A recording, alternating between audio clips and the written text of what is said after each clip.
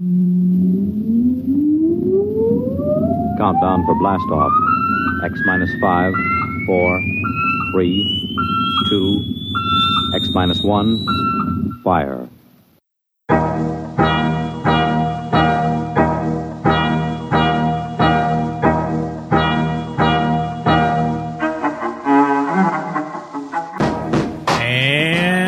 Welcome to another episode of the Forgot My Dice podcast. I'm your host, Jonathan Edwards, and with me, of course, the seeing of shadows to my prognosticator of prognosticators, Mr. Robert Lundgren. How you doing? Hello. Did you get that reference? Did you get it? I didn't get the reference, but I nailed it in one take, baby. That was a mouthful again. You're making these even harder. I try. Challenge accepted. Yeah. So who is the prognosticator of prognosticators? According to the script here, Mr. Robert Lundgren. Well, in reality, that would be Puxatani Phil. Oh, yeah. There Okay. you go. There it is. Welcome to episode 101 of the Forgot My Dice podcast, the first in the countdown to the bicentennial. Only 99 episodes left. Yeah. We'll see you back here in early 2023, I think.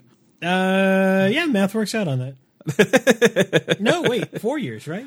Yes. Well, four and change. You're right. So I'll see. Early 25. Early 25. Hey, it'll be time for my 30th high school reunion. Woo! Yeah! 'Cause I'm old. As always, let's get this episode started with a big old thank you to our patrons over at Patreon. You guys are helping us keep the lights on, the servers running, and the questionable references questionable. And Jonathan, allow me to wish you a very, very happy National Date Nut Bread Day. That is oddly specific. It is actually the only one on this list for today, so we had to do it. Really? Yeah, it's December, baby. Like, as you get closer to Christmas, less people want to take stuff. Because, like, what are you going to do, compete with Christmas? I mean, there are several in the running, but yeah. Munch on some date nut bread, and it doesn't even... Oh, it does have a hashtag. Hashtag Date Nut Bread Day. Have a good time. Post on social media. I might challenge accept this and go try to find some date nut bread. I don't think I've ever had a date.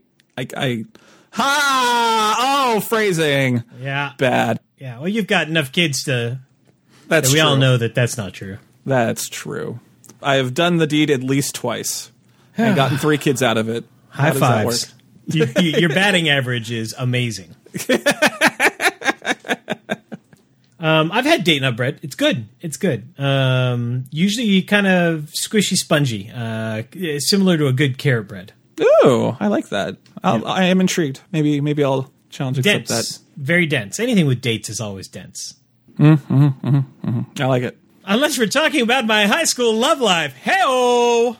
But bum. No, I have no idea what forward. that means. Yeah. As in, I had no dates.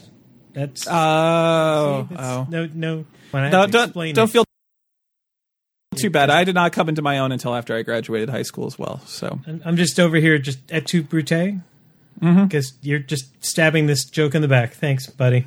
you're welcome. That's why I'm here. Well, with that murder of humor, it is time for our off-the-shelf segment. This is, of course, the segment where we talk about all the wonderful things that we've had off of our shelf, onto our tables and into our hearts, in this, the last episode of Doom Year. Yeah. Knock on wood. Let's make that next year good. Yeah, 2020, and I don't care if you have to beep this out, you. It's been nice knowing you, but you can ride off into the sunset with this giant middle finger pointed in your general direction. Knock on the wood. We don't want it to challenge accept and throw one more curveball at us. Well, I'd say politically speaking, that's been taken care of. But I am knocking on wood right now because you're making me paranoid. I am paranoid. I do not want 2020 to say hold my beer and go for one last swing. Oh man, there are still what are we looking at here? 17 days left on the clock. Yeah, but gentle listener, for you, it will merely be 10 days left on the clock. So lucky you, not so lucky us, I guess. There you go. Start the countdown now. At 11:59 on January 31st, I will be saluting 2020 with both hands. Moving right along, let's go ahead and get started. We have some stuff from the fans. Yes, Ray missed his AMA question because he only had 2 months to post it. Right? But he has a lot of kids. Like, I have a lot of kids. Ray's got a lot of kids. That's a lot coming from you. So his question to us was, what are 2 things you like best about your co-host?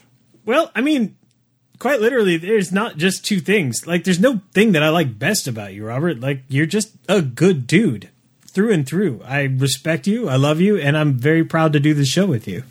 Aw, okay. In no particular order, I will list off 2 things I like about you. 1, as a emotionally immature dude who was raised in the 90s, you are quite free to espouse your affection to other men, and I respect that. That is a good trait to have. Thanks, buddy. So bravo to you. I think that's my mom's foreigner genes coming through. Because I did get a little dose of the Latin upbringing there. Well, it's good. It's a good look. Well, thanks, bud. And I don't know. That's the key thing I really like about you. I can't think of a second thing. Like it's all going to kind of just distill back down to that. I think.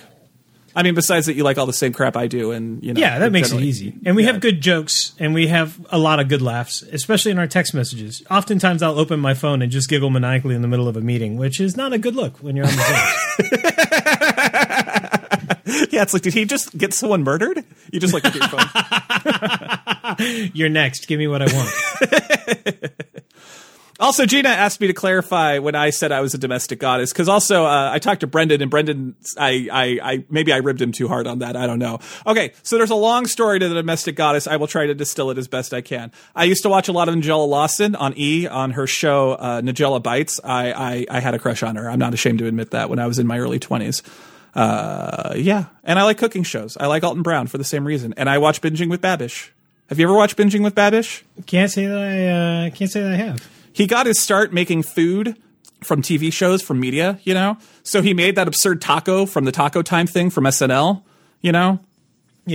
Yeah, and he made the moist maker. He tried it out from a Friends episode where you have a third piece of bread in the middle with gravy on it, and that was a really good idea. So yes, I like cooking shows. Anyway, moving on.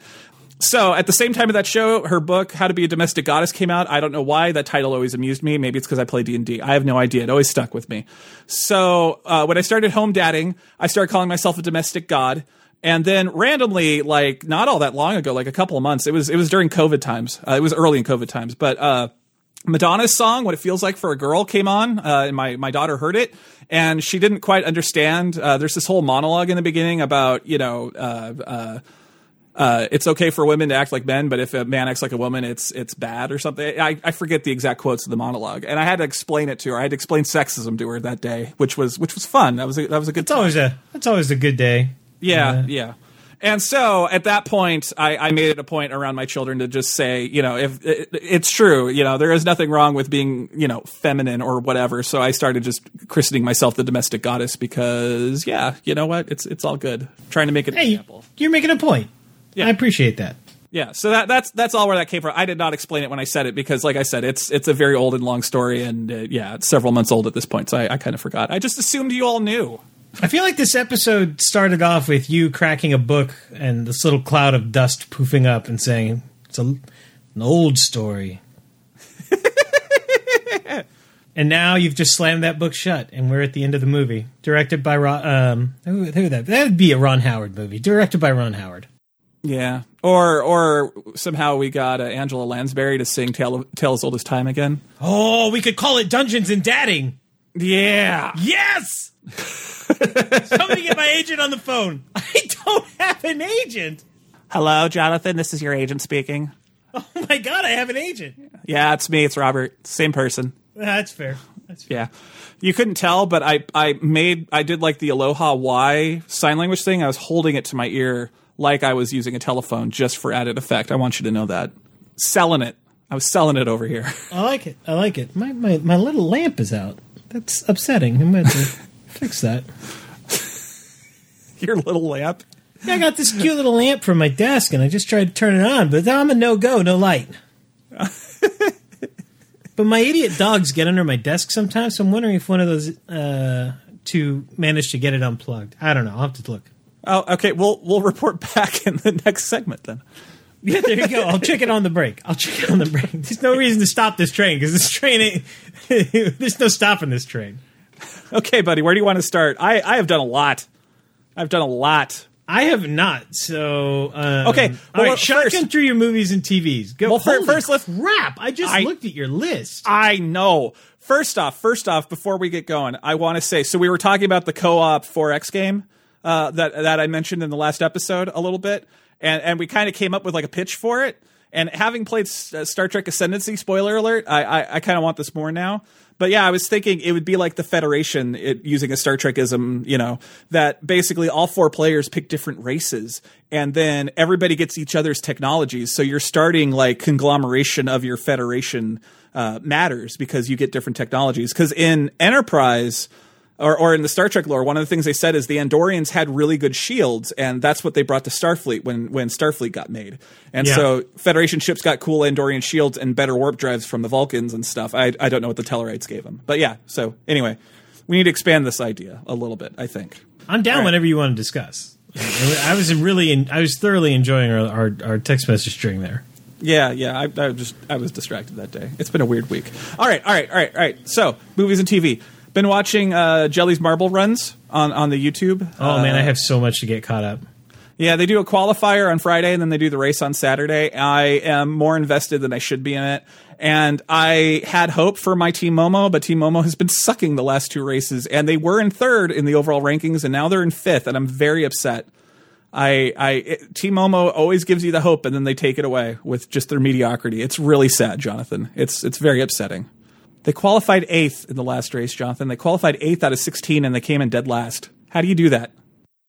I mean, with the marbles, something's not rolling your way. Hey-oh! Finished up, We Are the Champions. Again, recommendation from Brendan, first edition, and quite good. Highly recommend that series. It was very entertaining.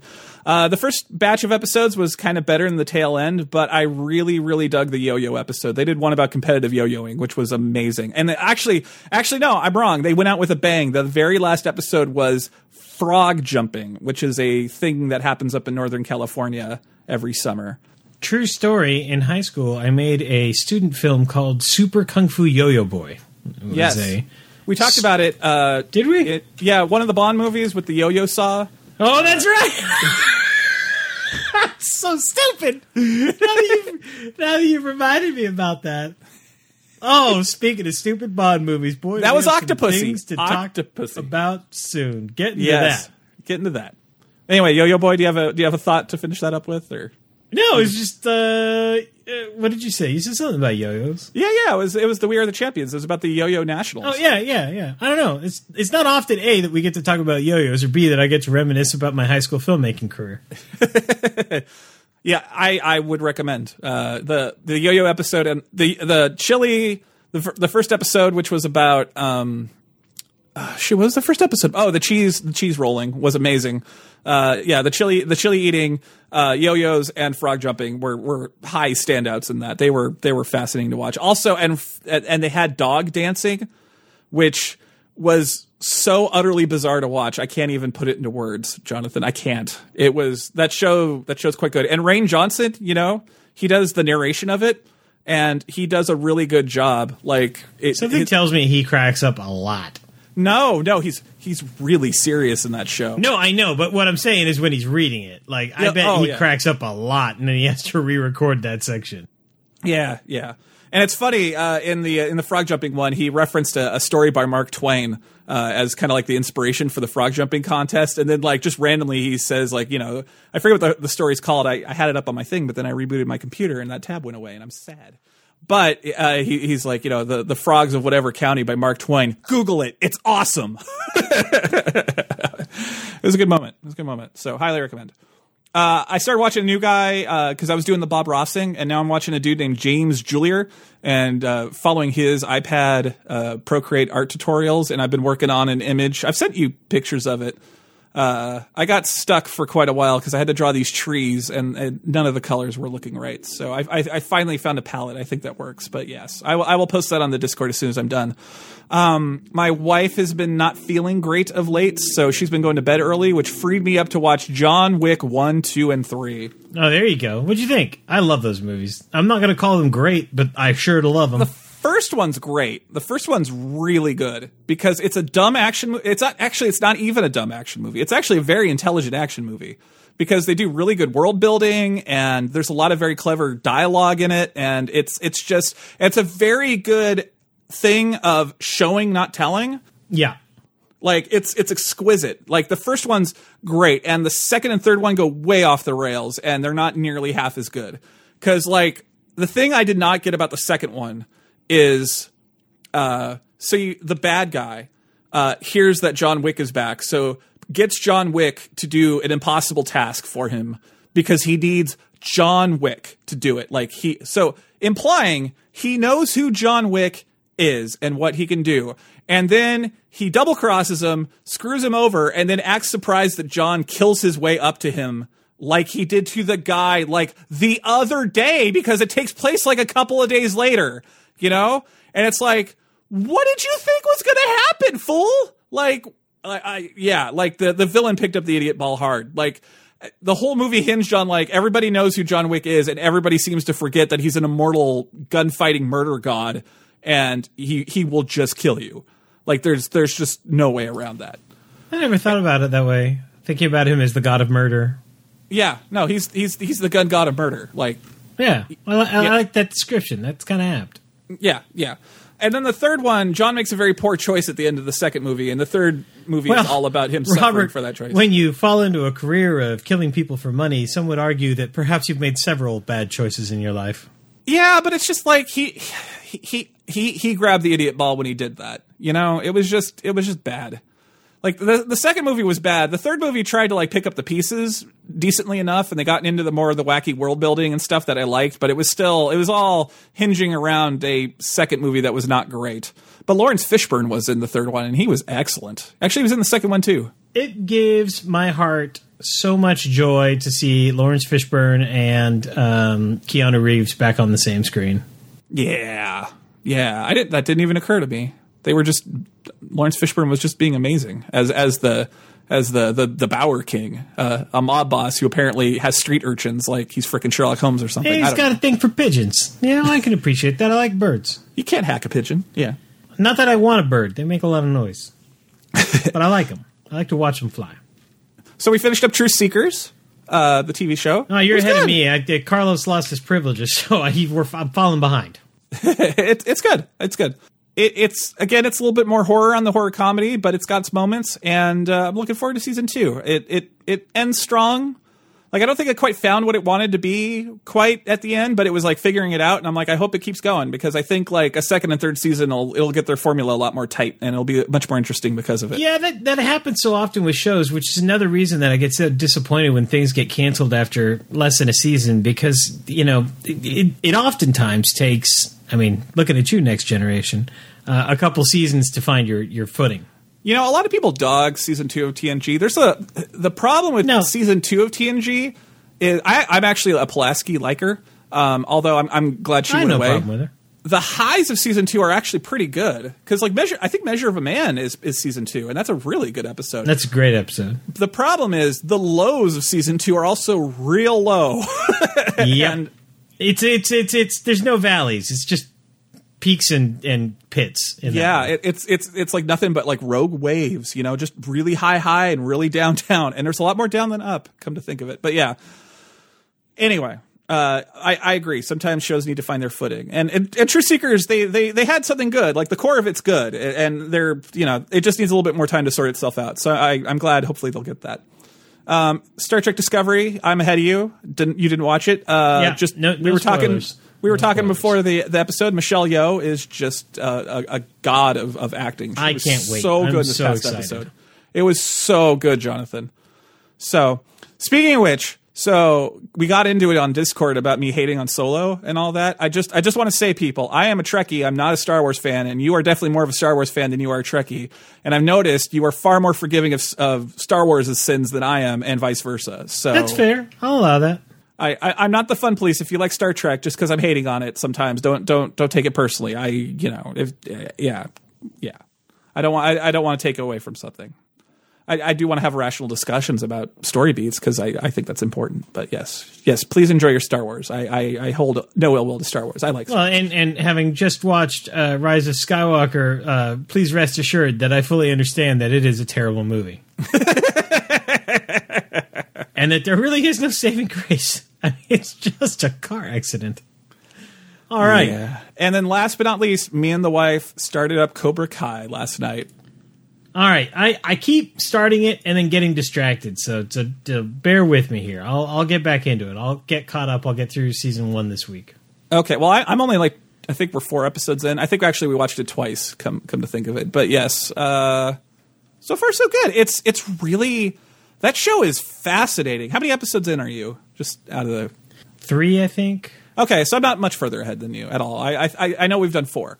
Okay, so what is fascinating about that show, just so it's exactly what I wanted out of that show. That show is about trauma, you know? Oh, that it is, without a doubt. And it's so, long-term trauma. No less. Yeah, and not just Johnny, like Daniel, Relusa, or whatever, Daniel. He's got trauma too.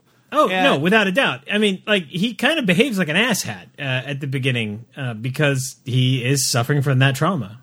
Yeah, and it's so weird that they took these not crappy, Karate Kid's a great movie, but what's a good way to say it? They're not high art, shall we say, right? Yeah, it's fair. And they took these characters and then logically extended, like, how that past, if you looked at it from a real life, air quotes, point of view, how that would affect you. And it's actually really good. Like I mean, like, Johnny very clearly is dealing with like anxiety and depression and just a whole bunch of stuff. And he's kind of a screw up, and it's just like, but like, I feel bad for him because it's not exactly like his fault, because it makes me want to, because I've read now stuff on the internet about how Johnny, he's an a-hole, and he's an a-hole in the show, but he's like not the bad guy of the Karate Kid. The bad guy is the dojo master. Johnny is like another one of that dude's victims, and that's what, and I want to go watch that movie and like see it because like I don't know, it's fascinating. It's a really interesting place to take the show. And it reminds me of the final season of Steven Universe, where you have this like kids show and it's about saving the world and doing all this cool stuff, and then you sort of check in on them a little bit later, and it's like it's kind of awful and traumatic what they went through, and and how it affects them in the future is just fascinating. And yeah, I don't know, like, props to that show for actually like really kind of diving into the depths of dealing with trauma and dealing with just awful things that happen in your childhood, and how it's really hard to shake them, even gosh, that first movie came out 84, 85? I can't even remember now. That sounds about right. Yeah, so, we're checking in like 30 plus years later. The Karate Kid was 1984, so this would be 36 years. Yeah, I mean, dang. And actually, like, taking a good, interesting look at it and kind of a dramedy. It's a good show. I'm digging it so far. I don't think that a show like that can exist without the status of a classic movie from our generation's childhood, because we're powering that, right? Yeah. No, I agree. It makes me kind of interested in them doing a Goonies sequel that's along the same lines. Oh, man, that would be dope. Yeah, like checking in with all those kids as adults now, and like all of them having, found this treasure ship and like probably clearly peaked at that point in their lives. And, it's all downhill from there. Like, and just dealing with. Oh, man, if I could take State, I'd go back. If I could go back, I'd take State. That's what it is. If I could go back, I'd take State. Never a bad time for a little Napoleon Dynamite. All right, so what have you been watching? All right, what have I been watching? More Mandalorian, which you're behind on, so I won't spoil it for you. But suffice it to say that every single episode this season, I have opened my mouth, dropped my jaw, screamed like a child, and relived the happiest moments of my entire existence. And I've also watched every single episode this season at least 3 times because there's that much to unpack. It is so good. No exception for this last one. Without any spoilers, it's the one where the hired gun from the Imperial Navy comes back. You'll recognize him from season 1. And I have so much more to say about that, but we can't because you haven't watched it yet. Have you heard all the good news about Star Wars shows coming to Disney Plus, by the way? Yes, and I'm totally stoked. I'm just hoping that they're not sacrificing quality for quantity, because what I've been so impressed by with Mando is quality.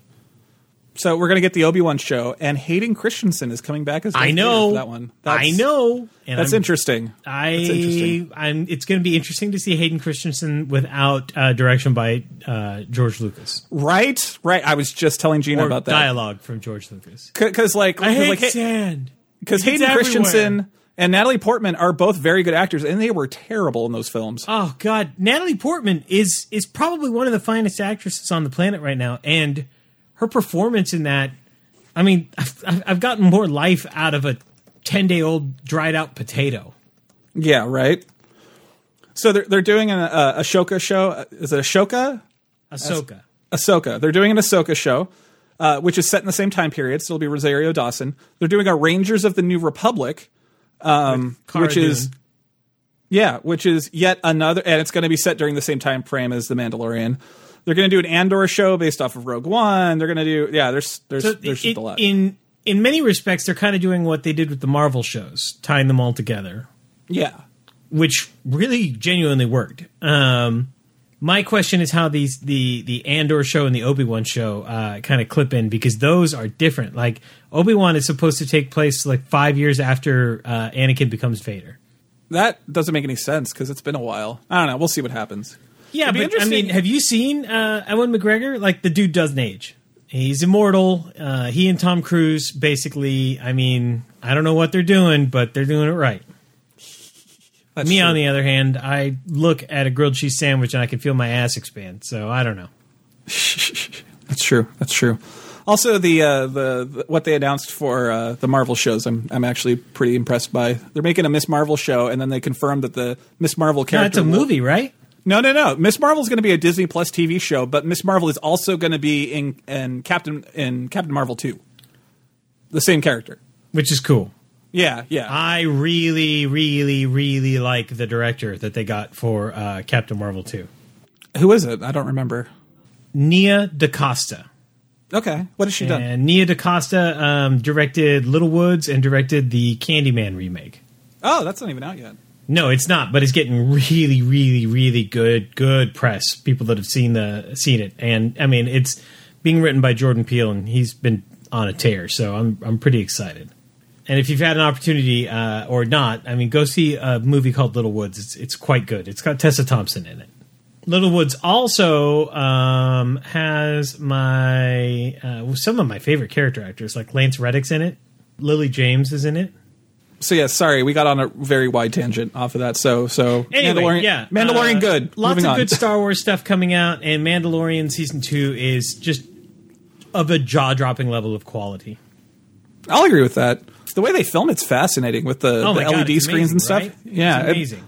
It's really cool. It works really well too. You would not know. Yeah. I'm fascinated if more TV is going to go that route. Because Science. Anyway, let's see. Sat down with the older kids and we watched Mission Impossible Fallout recently. Oh, you saw Henry Cavill reload his fists. Well, I've seen the movie before. I don't know why. I just really wanted to watch it. I guess I just Because you wanted to watch Henry Cavill reload his fists. Like, that's the best thing ever. Can I just say that might be one of my favorite fight scenes from a movie of all time? Not just because Henry Cavill reloads his fists, but because, like, that one dude gets tossed through the wall, through the mirrors. And then that other dude, like, just gets completely flipped and beaten up. And, I mean, it's a good fight scene. And that movie is so taut and so well put together and directed. I'm really impressed by it. Yeah. Unlike some other movies we're about to talk about. That's Christopher McQuarrie that wrote it and directed it. Yeah. Who you will know, of course, as the writer of the original Usual Suspects. So lots of good there. And then we started but didn't quite finish, although I might have snuck the second half in when nobody was looking, Mad Max Fury Road, which, my God, George Miller, you're a genius on every level. Mad Max Fury Road might be one of the greatest movies ever created. I will agree with that. It's quite good. It's taut, it's well put together, it has amazing characterizations, amazing performances, but more importantly, it is the greatest chase movie ever made. Yeah, agreed. And then there's a new show coming to Netflix that I watched the trailer for, but I wanted to put it on the list because not only am I planning on fully embracing it, but also enjoying it for what it is. Netflix is getting a new show called The History of Swear Words. This sounds right up my alley. Hosted by Nicolas Cage. Do I have your attention? And the trailer is amazing, and Nicolas Cage is pretending to paint something and talking about swear words like it's an art critic. It's amazing. I can dig it. I like it. Yeah, that's it for movies and TV for me. More to come. Let's talk about reading, because this is right underneath and relatively short for both of us. What have you read? So I got Lindsay Ellis's book, and I haven't read it as much as I should have, but it's called Axiom's End, and it's quite good. Do you know who the Lindsay Ellis is? YouTuber? Yes. And she's done a lot here and there for various YouTube channels and, reviewing whatnot. She was the nostalgia chick for a while. It's funny, like, the book, like, I can hear her talking. Because, like, I don't... It's just the way one of the characters thinks. It's exactly the way she sounds, and it's... I enjoy her YouTube work. Yeah. It's a good book. It's about... where I'm at, there's possibly been an alien first contact, maybe. And one of the characters is trying to piece it together. So, and it takes place in 2007, which is interesting. But yeah, it's so far so good. I really enjoyed it. I'm gonna hopefully get. I just added it to my reading pile. There you go. Not a ton of titles. I did finish up. Did I mention I finished up Lovecraft Country last time? No, you were reading it. I don't think you'd finished it. So yes, I finished up Lovecraft Country, and let me say the following. Kudos to the people that made the TV show, because they took a very, very complicated book and made it into an excellent translation on TV. And also, American history sucks, and we should be ashamed. And yeah, there's some moments in that book from those time periods that, if you're not second guessing what happened and maybe understanding a little bit better what's going on in the world, then maybe you have a serious empathy problem. I think that's important to state. It uses this fantastical world of wizards and magic and Cthulhu as an opportunity to explore racial history in America and just some really difficult times in American history. And it's an amazing piece of work in that respect. What Lovecraft Country, from what I've heard about it, does well is it takes like the cosmic terror of unknowableness and applies the Black experience to it. And it really, they jive surprisingly well together, considering how racist Lovecraft was. Because, oh my God. Well, that's the beauty of it. And both the book and the show acknowledge that real quick.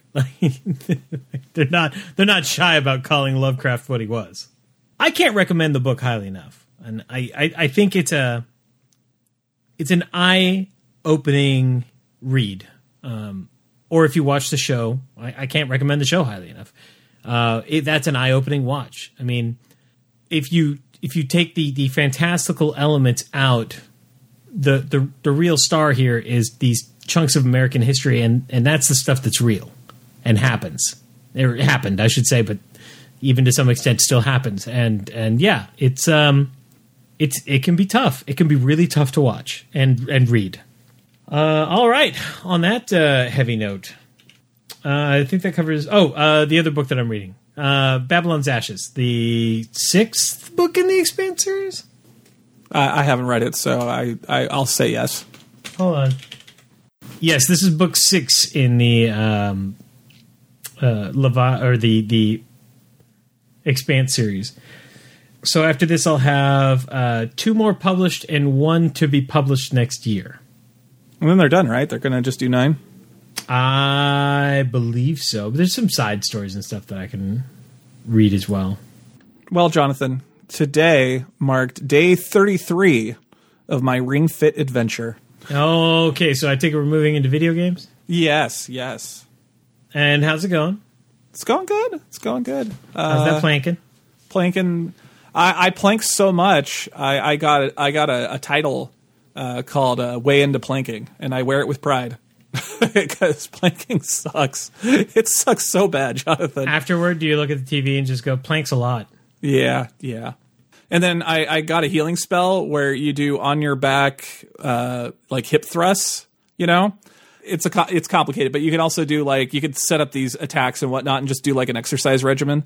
And so I've had some lower back issues, strengthening that area of my back. That was right where it hurt, you know? So I'm like, oh, maybe I should do this. Maybe that'll help. So, I was doing it and I would do maybe 10 and I'm like, I should do more. So I set it up to do 20 and I was doing it easily. I'm like, is this doing anything? I'm like, oh, I'll just try 30 and see how it is. And then that was yesterday. And I woke up today and my legs hurt in really weird places. And I'm like, oh, yep, 30 was where it was at. That was where my body kind of hit its limit. Still an excellent dumb video game where you attack people with exercise. It's hilarious. And it's got a Metroidvania concept. I just got the double jump. It's good times. There you go. Also, real quick, since we're on the subject of video games, I wanted to point out a quick news story that was available on Kotaku, talking about the new consoles. And this is important because I actually managed to get my hands on one of the new consoles, but that's neither here nor there. Microsoft's big push, this not just this generation, but in general, has been backward compatibility, right? Yeah. So this group of people got together and they had a variety of different Microsoft consoles, and it turned out to be one from each generation. And they all got copies of Crimson Skies, High Road to Revenge, which I'm a big fan of. And they network linked all the consoles together. And so you had an Xbox, a 360, an Xbox One, and an Xbox Series S, all system linked together and doing multiplayer Crimson Skies. And that just touched my heart. Wow, weird. It's amazing. Sometimes it's easy to forget some of the really good social aspects of gaming. And it's funny because I was just having this conversation with a buddy of mine about when we used to drive back and forth between each other's houses, hauling a multi-100-pound 27-inch TV so that we could play Halo together on System Link. And so seeing this just really makes me happy. Speaking of the Series X, you've been playing Cyberpunk on it. I have been. So, do you want to talk about the console before we get into the game? Okay. It's friggin' huge. I've heard it's 3 GameCubes stacked on each other. That 2. 2? 2. Okay. And a half. 2.5? 2.5. I'm looking at it right now. That's pretty big. Did I text you those pictures? Size comparison pictures? No. Oh, you did not. I'm sorry. I thought I had. Maybe you did, and I wasn't paying attention. So I have it sitting next to my Xbox One X and my PlayStation Pro. That'll give you the size comparison. About the same height, but man, does it have some hips. Yeah. It's a monolith, right? Yeah. And look at the top view. It's huge. Right off the bat, Microsoft has been changing their operating system on the Xbox One to match the Xbox Series of consoles. So it's kind of nice because you turn the thing on and you're like, oh, I'm super comfortable. I already know how all this works. It's super quiet. It whisper quiet. There's some really good teardown videos online to take a look at the way the architecture is laid out. And my goodness, there's a reason why it is super, super dense. There is a giant metal chassis on the inside. It's part of how it dissipates heat. The reason it's as large as it is, the entire top third of the console is nothing but a giant cooling fan. So I would definitely suggest watching that teardown video. It's really interesting. But yeah, super quiet. Runs just like an Xbox One in terms of operating system. But even for older games, the performance boost that you get is amazing. especially for games that have been optimized for the Series X or S. Okay, so let's get into Cyberpunk. So I've been seeing a lot of stuff on the internet that Cyberpunk 2077 is not working that well on the PS4 and the Xbox One. There are a lot of angry articles about it. It got so bad that Sony started letting people refund Cyberpunk 2077 if they are playing it on the PS4. And so, besides that, it has all these weird bugs, which, you know, is typical. Yeah, so you're playing it on the powerful hardware. So I'm assuming you're not having any of these graphical weirdnesses, right? I've certainly seen my fair share of odd bugs, like the floating bum that I sent you, or the fact that my male character's dong hangs through his pants. You've got that bug. That's funny. Really awkward when one of the kids walks in. Just saying. Thanks, CD Projekt Red. That was a conversation I didn't want to have. Also, my lady character's boobs were like ripping through her shirt at one point. Yeah, I've heard of that problem too. But aside from the little bugs, which we all know that they'll get stamped out. I mean, to be absolutely fair, like look at the Witcher's release. Like they see that thing through to the end. Like it's going to get patched. So this is the problem though. Like apparently it's not optimized at all for the older hardware.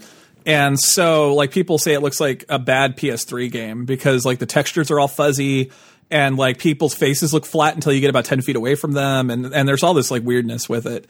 And it's kind of fascinating to watch because yeah, the graphics are so low res on the older hardware. Like kind of like weirdly low res. You know what I mean? Like it shouldn't be that low res. I've seen better games on the PlayStation 4. So it's important to say these are all my opinions and this is just my individual experience. I've not seen any of that. Like, well, but you're on the better hardware, so yeah. On the Series X, there's two modes that you can choose. There's a quality mode which focuses on graphics, and then a performance mode which focuses on frame rate.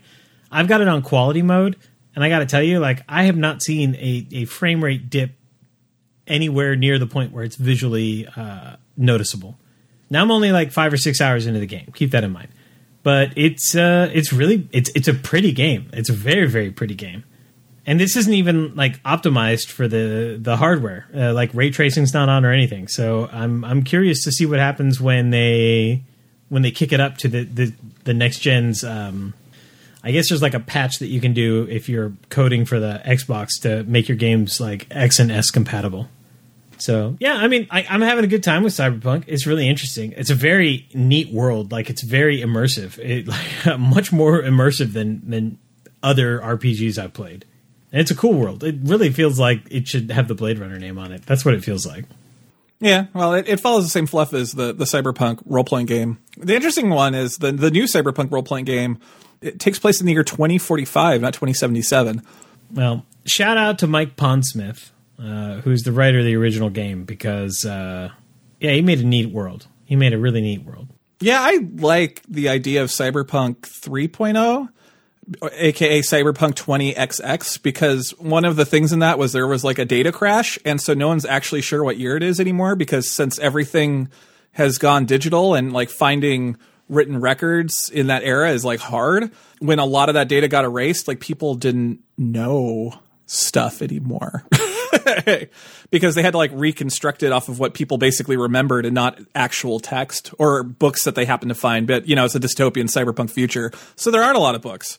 I mean, even now, like, think about it. If all of the computers fritzed out now, like, how much history and knowledge would we just lose because it just doesn't exist physically anymore, you know? Well, let me tell you what we're not going to lose, because I'm in the process of refinancing my house. How about the 18 pounds of paper that I had to sign for this stupid refinance? Why is that not digital? Just asking. There you go. But yeah, no, it's an interesting idea to think about, like, you know, a future where things get so digitized that we just don't have the ability to remember things if it's gone. You know, like there's that problem. I mean, there's that problem right now with crappy 80s movies and stuff. Like a lot of them only existed on VHS, and if nobody does anything with them, they'll just be gone. You know, and in some cases it's like, you know, big whoop. But yeah, you know, it's just kind of weird to think about that. Like movies that you and I saw as children, especially horror movies, especially kind of low budget stuff, like just may not physically exist anymore. I don't know. Interesting thoughts. Mike Pondsmith wrote that. Good times. Do they talk about that at all? Because I thought Cyberpunk 3 happened. So is that a thing in 2077 where they talk about the data crash of the 2030s? They haven't been yet, but the story right now, from a scope perspective, is relatively small. I'm about, I think, to get sucked into a larger narrative. Fun fact, I did not realize this. Mike Pondsmith was part of the... he worked for Microsoft on Xbox games in the early 2000s. Mm-hmm. I knew that. Also, fun fact, he was on the Crimson Skies High Road to Revenge team. Yeah, I knew that too. I did not. So Mike Pondsmith gaining some hero points. I think you might be cracking the top 10 soon. Keep it up, sir. You should buy Cyberpunk Red, man. I would not be opposed to that. Like I said, the world is really, really cool. All right, so I see some other games on your list. One in particular I'm really excited to talk about, but we can wait. Which one are you super excited about? Dragon Quest XI! Okay. I barely touched it. Ah, you fool. What is it? You get married, or you're allowed to get married now? Well, you could get married before, but it was kind of weird and problematic. You mean like at the top of the mountain? No, you're not getting married. That's your coming of age ceremony. You got to come up there. Okay. Well, I've come of age. Oh wow, you're barely into it. Yeah, barely. I see what you say about it being like a warm blanket. It's classic and it's fun in that respect, and I'm really enjoying it. For some reason, at first the game did not accept my desire for English voice acting, and so I just thought all the characters were speaking a different language because they were maybe from a different place. And then I went into the settings because I was like, wow, I'm like 2.5 hours into this and nobody's spoken English yet. And yeah, sure enough, for whatever reason during setup, it did not accept my English spoken. So I'm just now starting to get little bits and pieces of the English dialogue. So I can't really say much other than it is classic anime storytelling and voice acting. Yeah, just wait until you meet Sylvando. Oh my god. That game gets so good at that point. I've been playing some Gears of War 5 because it got optimized for the Xbox Series X. And isn't it called just Gears 5? I don't know. All I can tell you is that it's gorgeous. It's a beautiful game. And in the optimization, the ray tracing is activated, and the campaign is stunning to look at. So if they can make a last generation game look that good, I cannot wait to see when stuff starts to hit that's been built from the ground up for this sucker. And then a game hit Xbox Game Pass called Xenomorph Crisis. It's Never heard of it. 16-bit twin-stick top-down shooter based in the Aliens universe that is not totally not based in the Aliens universe that you never knew you needed, but really, really should get. It's so much fun. I'm having a blast with that game. And additionally, lastly, I picked up... it's Xeno Crisis, sir, not Xenomorph. Okay. So I got it wrong. Xeno Crisis. Yeah. Either way, it's dope. It's super fun. I'm having a great time with it. And then I picked up COD Cold War. A, because I love the 80s, and B, because, well, if I'm to be frank, I got it because it had the little logo for being optimized for the Xbox Series X, and I was like, I really want another game for this, so I did it. Yeah, you were ranting about it, about helicopters. Okay, so, all right, hold on. Let me just get... We're an hour into recording, Jonathan, so be concise. Shut your mouth. This is my time. Okay. You've gone on your rants. This is my rant. Okay. First of all, let me just say, as a game, it's fun. I'm having a great time. The campaign is kind of Call of Duty, Michael Bay. It is what it is. It's fun. I'm having a good time. The multiplayer actually is really good. I'm having a great time with the multiplayer, which is not normal for me with a COD game. There's a part in the game that takes place, no spoilers here, because it's in the trailer, in the 1960s. And I come around a corner, and these guys are getting in a helicopter, and it's a Huey, except it's the wrong Huey. It's a Huey that wasn't produced until 2001. And a Huey helicopter, of course, quintessential helicopter of the Vietnam War.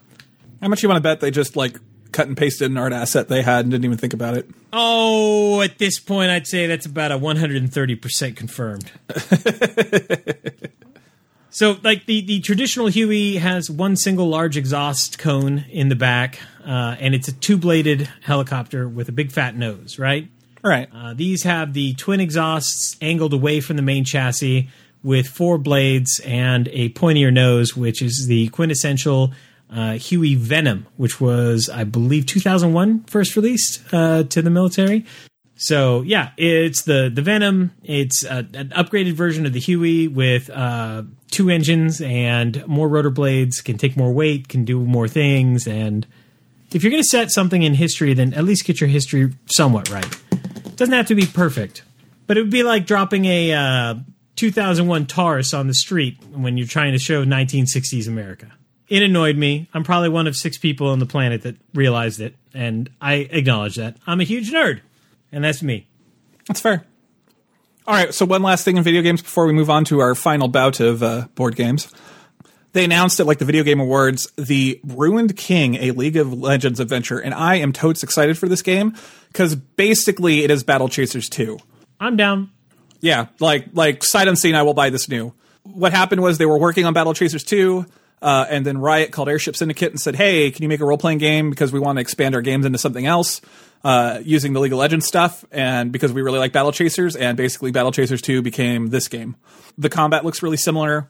I was hoping they would shift to a 4-character model instead of a 3-character model, because in the original game, you had your tank and your healer, and so, having that third character that was kind of situational was just kind of, I don't know. I was hoping to have more two situational characters or something, but I don't know, whatever.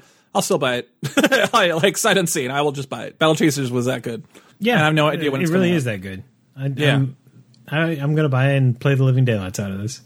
Yep. Also, did you see Disney Plus is rebooting Firefly? What? Yeah. What? Yeah. And it's all sources this, sources that. So tongue in, firmly in cheek, but I don't know. I've seen Disney's a pretty smart company, and when they bought Fox, they got a lot of interesting things. So I wouldn't be surprised to see it. I've got opinions about that show, but I will not share them here because that show is beloved, and I am not a big Firefly fan. But the world was interesting. Hopefully, they will do it right the second go around. I will leave it at that. Well, showing the episodes in order when it's a serial, and therefore allowing the character arcs to express themselves properly is, maybe step one. One of my many problems with that show is I felt they introduced too many characters too fast. Like, Buffy had a similar cast, but Buffy got that cast after 3 seasons. Like, introducing 9 characters is just a lot. It's a big bite to take. Really, the first couple episodes should have just been the ship trio and River and Simon. Maybe even stretching it to 4 and having Kaylee. Oh yeah. Well, yeah, Kaylee. Sorry, I forgot Jane, about her. which would make 5. Yeah, then that's still just about a little over half. Like it's a big difference. Yeah, well, even if they cut out River and Simon and they became like the season 2 arc, and they focused season 1 on just the core crew, that would be better because it was just way too many characters, way too fast. It's a cool universe. I hope that they get a chance to play in it more. Yeah. Hopefully they'll do that thing where it'll just be a sequel instead of a reboot, but who knows? Whatever. Fascinating. All right, board games. We're way over. Yeah, I know. Board games. Rallyman GT. I won again. Oh, dude, that game has been hating on me lately. I don't know, Jonathan. There's ways to mitigate dice, and just got to figure out what the optimal honestly, is. the biggest thing is just the layout. I often find myself needing to look at it on my phone, and I don't see whether it's rainy or not. And it's just because phones are not the optimal place to do that, and that's on me. Well, it's a problem with the interface in general, because if it happened while we were all there, we would all see the rain token flip. Yeah, but and that would really be easy to miss. This game it was not designed to be played over multiple days. No, I would agree with that. We also have a game of Welcome to going. Yes. Which is that's new to me. I am really enjoying it. It's kind of interesting. It's kind of like a roll and write, except with cards, which is really interesting. It took me a while to take my actual turn. I apologize for that because I wanted to watch a video. Because the last time I went into a game blind and just kind of stabbed in the dark, it was bad. No, I watched a video before too. The main problem was I wanted to watch a video with Gina, and then during our video time we would forget to do it, so it just took me a while. So I apologize. But we have now been taking our turns, so that is fun. I'm really enjoying it. I think it's a really neat game. I'm liking the same stuff that I like about roll and writes. You know, my one complaint about it is if you're playing the game live, you can write down like a community name, like Welcome to, and then you could come up with something, like Fartsburg or something funny to you. But in this version, you just have to write it's just your character name. And I'm like, oh man, they should allow us to write something in because, just having potty humor would be very funny. Welcome to Farts Crack. Don't go in the basement. But anyway, yes, I agree. I'm endlessly fascinated with this game. Yeah, it's got a really nice aesthetic too. And it's scratching that itch of like building stuff that I like because I like building games, and for whatever reason, like building housing tracks is just scratching that itch. It's like, yeah, got to build the housing tract. Heard you got some good housing tracks? Yeah. Yeah, so I'm really liking it. There's a lot to like there. I'm curious to see our first game conclude. I'd like to play it a few more times before kind of passing any kind of judgment on it. But early returns are good. Agreed. Along with that, you and I have also begun a game of Star Trek Ascendancy with Ray and Trevor. And yes, what are your initial thoughts? It's a 4X game, so it's fiddly as F. It's not the most fiddly 4X game I've ever... God, no, not at all. Twilight Imperium 3rd, I'm looking at you. Yeah, but I've even seen others that are more fiddly. I like that they bake in some of the Star Trekkiness into the rules. Like the Klingons are encouraged to be aggressive, and I'm playing the Romulans, and the Romulans have a lot of paranoia in their stuff. But I also like how everybody gets like technology to start with. And the Romulans was cloaking devices, which means if I initiate combat, I always go first. Nice. I think that the way it embraces the license is one of the strongest things about it. I think the core of the game also is relatively straightforward. But you're right. As you start to unlock more and more, it does get really fiddly. My biggest issue with it, honestly, and I think we talked about this in the review, is that the rule book is just, it's tough. Yeah, I'll agree with that. Some of the expansion races, like in their rule book, it said like what they're good at, and I was looking for that for the Romulans because that's the race I decided to play. Because you took the Vulcans, you bastard. Sorry. What's the Federation good at? What's the Klingons like? Having a page that just says this is what this faction is kind of designed to do, and actually have the rules have that pan out because it basically what they've said they're good at, they've kind of turned out to be good at. So good job designing the game. It would have been nice for the core races. And the funny part is, like, the rule book, there's like a fan-made rule book and all that. It's like, why hasn't somebody added that in? I mean, geez, come on, people. And then finally, I sat down with my two boys because they had asked me to teach them the basics of poker, and I taught them how to do 5-card draw and Texas Hold'em, and we had a good time just sitting around the table, learning the basics of poker and betting no money. The classics, man. When I was a kid, we had a jar full of pennies that my mom had, and that's actually what we'd use for our poker chips because we didn't have any poker chips, so we just had pennies. Yeah, I have a nice set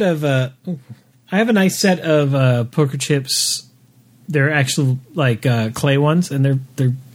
It was nice. We played with those. It's such a lovely sound that they make when they tink together. Oh, agreed. I have a lovely set that I got from an old job where they gave us a poker set. It was good times. Yeah, so there you go. Teaching the classics to the kids, preparing them for their first play of Red Dead Redemption. All right.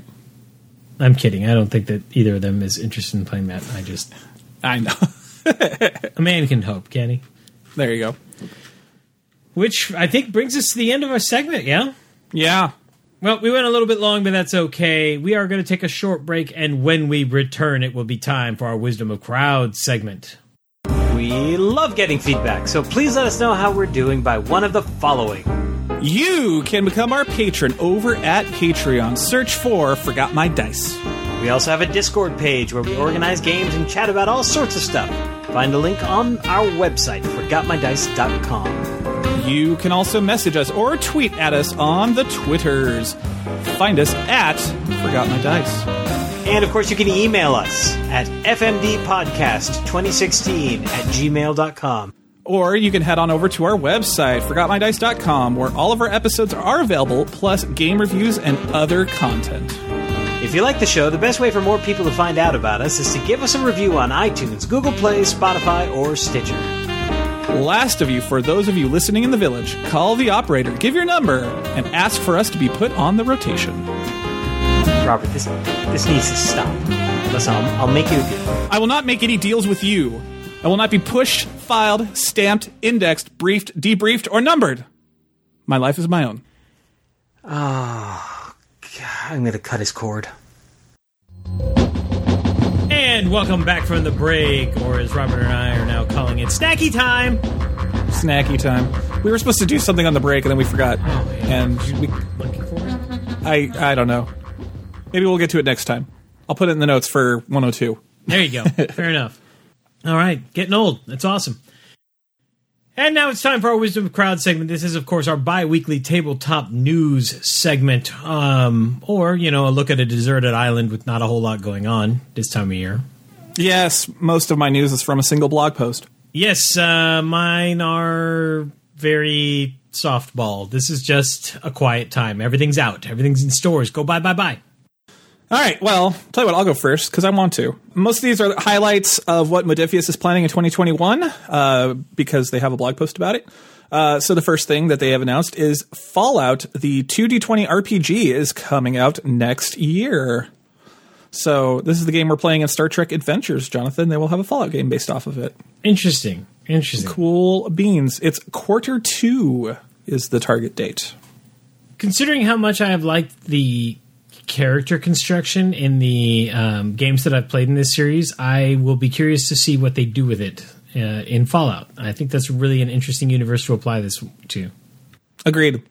AEG has announced that they're going to re-release a bunch of their previously released micro expansions and promo cards. There's some stuff for Mystic Vales, some stuff for Tiny Towns. There might be some new stuff as well they've hinted at. There's a bunch of stuff that's going to be available on their web store, including stuff from Mariposas, Valley of the Kings Premium Edition, Smash Up, Tiny Towns, Tiny Trees, and Valley of the Kings, and a couple of other things. Mystic Vale, like we said. So go to their web store. They're available now. I don't know how long they're going to last. So if you're a fan of those games, go pick those up. They're relatively inexpensive. In that same blog post, Modiphius announced that they have expanded their license with CBS for Star Trek, and they can now include Discovery and Picard content. Oh, snap. Yeah, so they haven't said if that includes Lower Decks. I'm hoping it does, because even though I don't think we need a Lower Decks book, putting the California class in, I think, would be a good thing. And the that other one, the engineering boat that they ran into. Just more goodness from Star Trek, more settings and expansions, excitement. And it'll be nice because the Titan is now canon, so they can throw that in. Oh, there you go. The Op is back, and they've announced the title of their latest Rising game. So this, of course, started with Thanos Rising, and then there was, I believe it was Dark Force Rising. And this is The Batman Who Laughs Rising. So, designed by Andrew Wolf and Patrick Marino, 1 to 4 players, usually 60 to 90 minutes. And the Joker sits at the center of the ring of cards that forms the Rising game. I've not played a Rising game yet, so I'm not speaking from a position of knowledge here. I've wanted to. They look cool. I always like that they have the big toy in the middle. That's really neat. The press release I'm seeing here says that there are shared mechanics with other games in the Rising lines, but there are some very key differences as well. Including a story arc that is unique to this version of the game. So it is available now on the Ops web store or your FLGS if you want to go pick it up and help support them. So, Jonathan, can you believe Modiphius announced something? Oh, you don't say. They announced the Tricorder edition of Star Trek Adventures. It is set during the original series. It's a little box. You could sling it over your shoulder. It looks like an old-timey tricorder, which is cool. It will have a pocket-sized rulebook, dice, crew sheets, a 3-part campaign, and, of course, that deluxe wearable box with a magnetic lid. And that is coming in Q3 of next year, 2021. So, yes, if Star Trek Adventure sounds good to you, this will probably be a good rulebook to buy because it will be condensed and it'll be their third crack at it, which will be good. All right, I've got 2 stories left. The first is for you, buddy. Okay, let's do that one last then. So, okay, and in that case, this one's definitely for me. Star Wars Armada is expanding with a new core set. Oh, is this when they're adding in the Old Galactic Republic starter set? Yes! I'm excited. Galactic Republic ships are dope. They're awesome. And, of course, we're going to get a bunch of, like, Clone Wars era stuff, so now I'm jazzed. Yeah, basically, it's the same as the starter set from the original game. It comes with 1 big capital ship and then 2 medium-sized capital ships. So this is more than just new ships. We actually get a new faction in the game now. So we're going to get our Republic warships, Republic fighter squadrons. Yeah, you get an Acclamator-class assault ship and 2 Consular-class cruisers, as well as 4 squadrons of the V-19 Torrents. So in addition to the miniatures, you are going to get all the associated cards and all the accoutrement, if you will, that come along with it. I've not hidden the fact that I am a huge fan of Star Wars Armada, and seeing it go into the Clone Wars is exciting. It's genuinely exciting.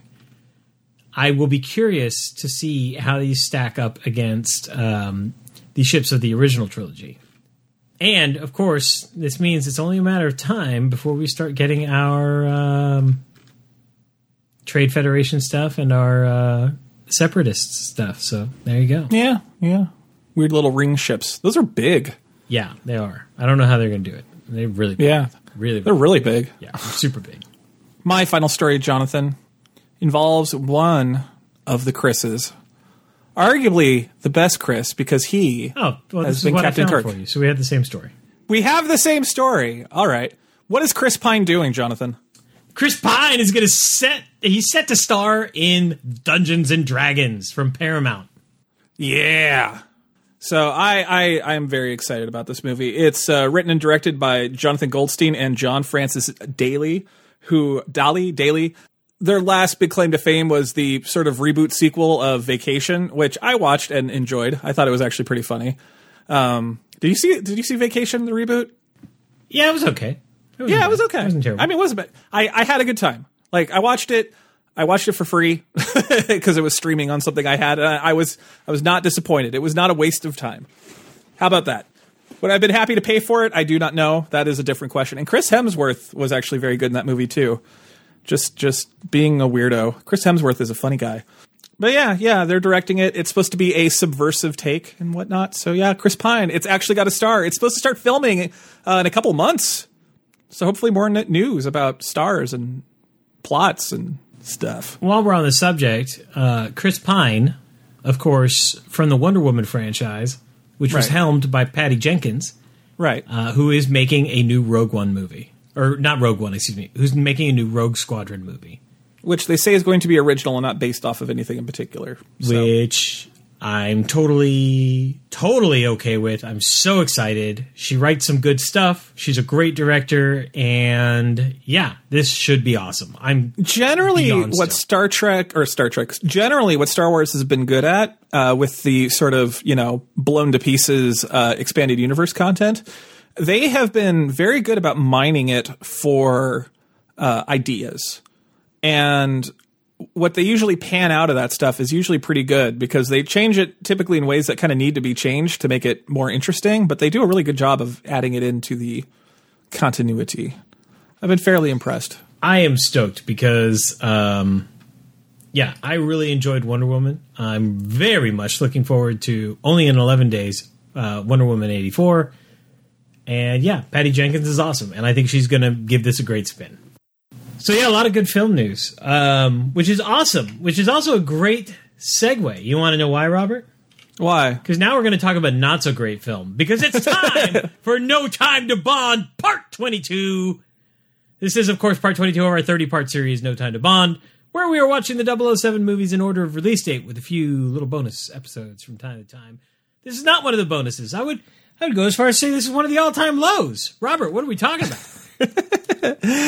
I forgot to write down the date. I'm not burying the lead, baby. I'm not burying the lead. This movie is a hot dumpster fire with a side order of fiery garbage. Released on November 22nd of 2002, we are watching Die Another Day, directed by Lee Tamahori. And oh my God. I died several times watching it. It is atrocious. You want to know what's awful about this? So it was made for $142 million and it made $431 million. That was the highest grossing Bond movie to date at that point. Wow. Yeah. Wow. Yeah. Wow. Yeah. This is from 2002? Yeah. Right? Yeah, 2002. A mere 18 years ago. All right, so where shall we begin? Let's begin at the beginning. the bad. I think we can do an old timey segment here where we can talk about the bad, the problematic stuff, because it is high up in this movie. This is like a movie. Like it's like they learned nothing from the last 3 movies. Yeah, It's like they learned nothing from the past 18, 19 movies. What am I saying? Because this was the 20th movie. Okay, this could be the worst one, and that's saying something. One of the problems with this movie, it was the 20th one, and it was also like the 40th anniversary or something. So they threw in references to every previous Bond movie ever in one form or another. Some of them work. Like when you're in Q's workshop and you see all the gadgets from the previous movies, that was great. That made me happy. Yeah, I agree. But you know, like the laser from Diamonds Are Forever didn't really need to be there. No. It had some problems because they had to shoehorn in weird stuff with plot points and whatnot in a couple of places, and it's like, But the thing that they shoehorned in was, oh my God, was sexual harassing, semi-rapey Bond back? Oh yeah, seriously, this is the rapiest Bond has been since the 60s. Yeah. Like he is in rare form. Yeah, because he just sort of like.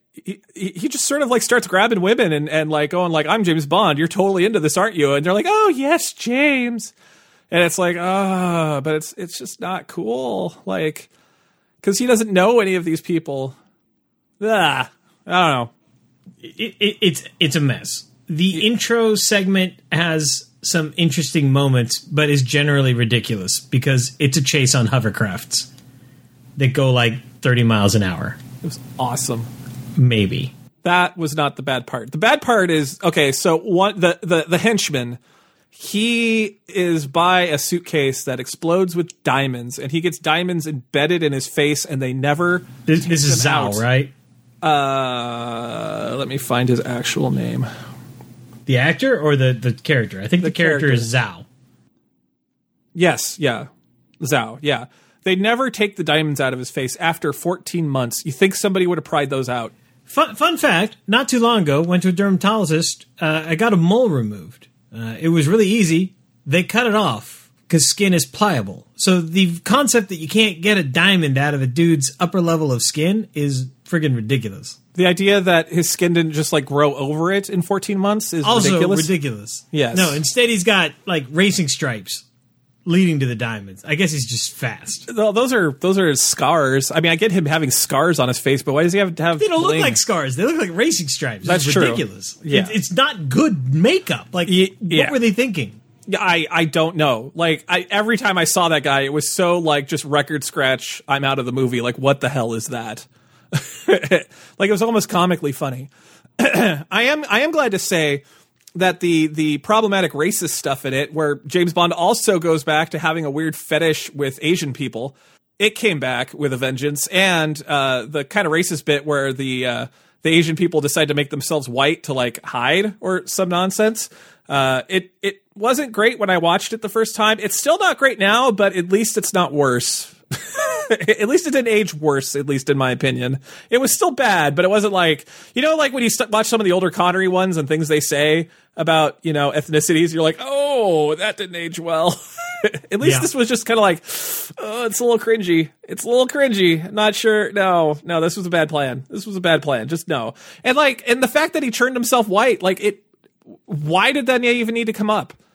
Like, it just led to an action sequence in a gene therapy clinic, which is not how gene therapy works, but regardless. And then they have like a moment of it later. No, go on. I've got a quote that you'll need. Okay, later, go. Oh, no, that's the quote. It came up like late in the movie in the third act. Barely. And it's like, if they took that out, what would we have missed? Not a damn thing. No. What's your quote? I want to hear this quote now. Did you see what Roger Moore said about it? No. And I quote now from Roger Moore.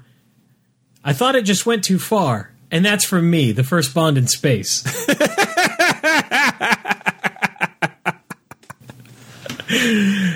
And if that doesn't just sum it all up, I don't know what does. And we got a villain with a nonsensical plan. Like, it's a gnome plan. It's like, step one, Actually, it's a lot of steps. It's step 1, I'll fake my own death, turn myself into a white guy with gene therapy, sell conflict diamonds that somehow fund this corporation that I made up where I'm pretending to be a billionaire Tony Stark, whatever, named Gustav Graves, where I can launch a satellite. Step 2, step 3, North Korea takes South Korea. And I'm like, where's the profit, buddy? Like, what is your plan? Why do you need a giant F-off satellite to get North Korea to invade South Korea? I mean, I get it. There's a big minefield, but that's not what's stopping that from actually happening. Like it was this big grandiose plan. At the end of the day, it was to blow up a minefield. It was so dumb. Do you know what else blows up minefields? What? Throwing a rock at it. Yeah. That'll blow up the minefield. You don't need a space laser. The whole thing is ridiculous. And we're not even getting to the invisible car. We haven't even gotten to the invisible car yet. The concept of an invisible car, it works to an extent. You know how you do it? You do it kind of similar to the way the suit worked in The Invisible Man. You got to have lenses on the outside. Yeah. Well, and they said that there were totally lenses on the outside. That's not the problem. The problem is if you had a car that turned invisible, like that guy that just randomly hit it because he couldn't see it, that's the problem. It's like a big giant rock of death that's just sitting there, and it's just a bad plan. You know, it would be a lot easier to hide if the car weren't a friggin' $200,000 supercar. That too. If you're driving an Explorer, and that Explorer had a bunch of extra stuff on it, you could hide everywhere, because nobody looks at an Explorer twice. You remember that old series? I think it was Viper or no, maybe it was Knight Rider or whatever. But the Knight Rider car could transform from a truck to a car. Why can't you have that? Why can't you have that? Why can't you just have active camouflage where it just puts dumb crap on the outside? I don't know, because it's not a $200,000 sports car. I get it, but yeah. Well, I mean, here's the other problem with Die Another Day. It's just one giant product placement. I have never seen such obvious product placement in a movie in a long time. Yeah. Let me hold up my watch to the screen for an abnormally long time. Let me stand here with this bottle of liqueur in my hand for an abnormally long time. If I do my math right, fully half of the production budget was paid for with product placement. Wow. Based off of what I read about it on IMDb. So let's talk about the film's set pieces for a moment. The movie starts out with Bond and some other MI6 dudes surfing in. They're surfing in with surfboards that are magically laden down with stuff. Fun fact about surfboards, they're made of foam because they need to float, and they are incredibly light because they need to float. And if you put a bunch of equipment in them, they ain't going to float. Okay. I'll take your word for it. You surfed once. I surfed many years of my life. Once meaning in the past, not once as in one time. It's asinine. It would have thrown off the balance. They wouldn't have been able to do the friggin' stunts that they would have done, that they were doing. It's just dumb. It's just so stupid dumb. Yep. So then we move on to England, and you have this stupid jump in with the main bad guy, and he uses the Union Jack parachute because he's. I guess they're just trying to make a callback to when they did it in what was that? That was Spy Who exactly Loved it. Me? Yeah. No, but it doesn't work because it's the villain. That's the whole point. It's not for Queen and Country. Well, and it had no purpose because what did it show? Nothing. It was stupid. It was trying to be Richard Branson, except not.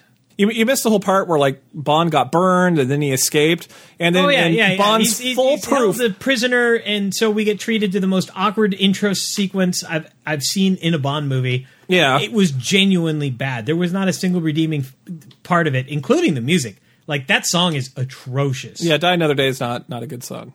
It's like somebody put a scratched CD into the player and said, "We'll just put a bass line. We got this." Yeah.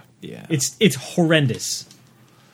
And then he gets prisoner exchanged, and he ends up in custody, and they think that he turned, and he busts out, and then he's back in England, and they have no.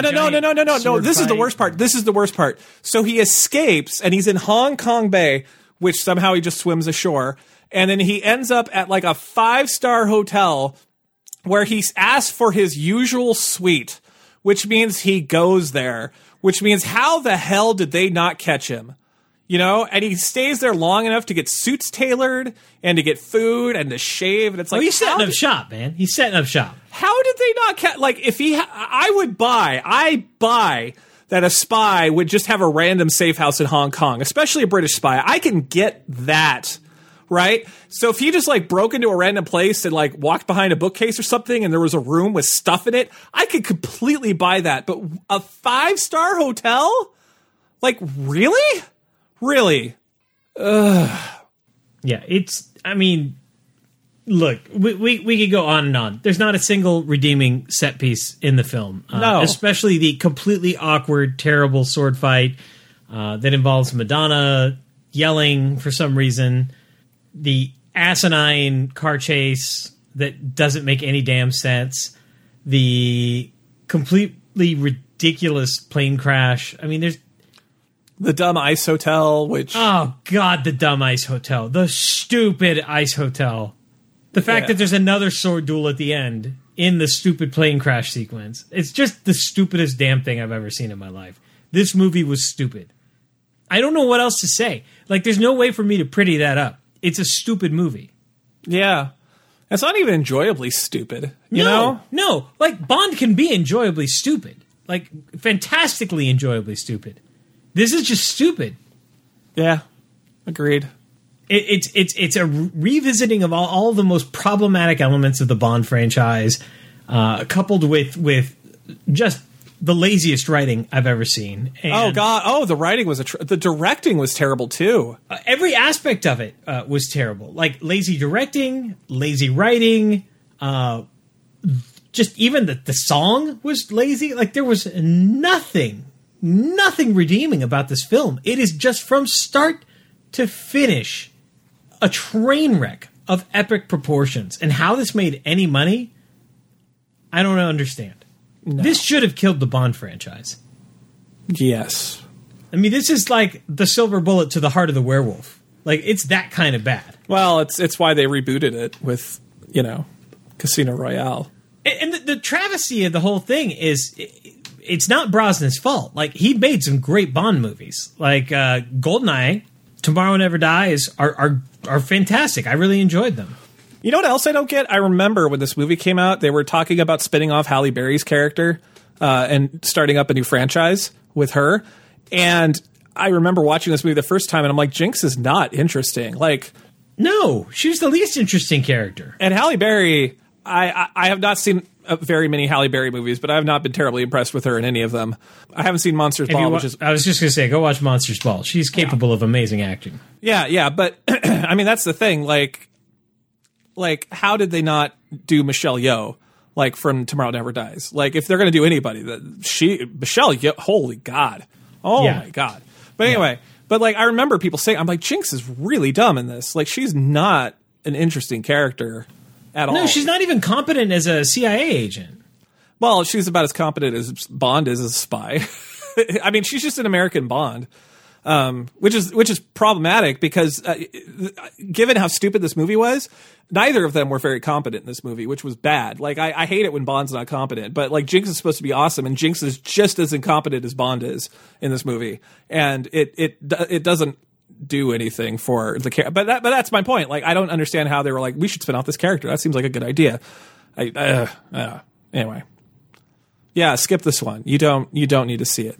Skip the last one too while you're at it. It's probably for the best. We're pretty good at finding positives, even if it isn't a dumpster fire. We've done it with several of these Bond movies, especially the older ones. There are still some things to love. You know what? You talk about how much you hated Zardoz, but it's come up in several movies, and you keep laughing when you talk about it. So, Yeah, because you know what? As difficult as that movie is to watch and grasp, at least you can walk away with it with some interesting and good memories. Like, and here we are having had several conversations about it, and anything that makes you talk and think is great. This doesn't make you talk. This doesn't make you think. This just makes you wonder what the hell happened. Yeah. It's like when you come across the scene of an accident and all that's left are the shards of glass on the ground and stains from the fluids of the cars. but there's nothing else left, and you're just like, what the hell happened here? It looks like it was terrible, but I can't even see what happened here. It's that kind of bad. It's just there's not a single redeeming quality of this film. There's not a single moment, not a single set piece, not a single stunt that I sat there and go, oh, that's kind of cool. This is just... Yeah, the CGI was really bad. Oh, man. And you know what the absolute crime of this movie is? It came out the same year as Bourne Identity. And when you go and watch Bourne Identity and then you watch this in the same year, you're like, oh, I get it. This forgot to evolve, and Bourne Identity is the new hotness. Well, and the thing I also, like, as I was watching it, like, I'm pretty sure Austin Powers 3 had come out right around the same time, too. And, like, Halle Berry's portrayal of Jinx was not far off from Foxy Cleopatra. You know? Yeah. Like if she just said That really Shazam worked. after she smacked people. That really worked really, really, really in Goldmember's favor. Yeah, but her lines were just as bad. The acting was about on par. But because Beyonce was in a film that was like mocking it and wasn't trying to take it seriously, it worked. But like Halle Berry's character was not that dissimilar from Foxy Cleopatra. That's her name, right? Yeah. Yeah, Foxy Cleopatra. But they weren't. It wasn't a joke. They were trying to be serious with it, and it was cringy to watch. Like it was. Yeah, like. I mean, we said it when Austin Powers came out when we watched it. Like, Bond movies kept trying to double down and say, no, this is fine. It's really fine. You're wrong. and no, like, I think this is the movie where they finally got the point that you just can't do that stuff anymore. Like, you just can't. Like, if you start getting compared to Austin Powers, it breaks. It breaks really bad. Yeah, I wish that I could find a redeeming aspect of this film, but there is none. It's just garbage. And it deserves to die and fade away. It is the worst Bond film of all. I don't think that there's a way that any of the Craig movies can even come close to how bad this film was. I'm trying to just think of all the films we've watched. You know, okay, so like Moonraker. I mean, Moonraker was bad.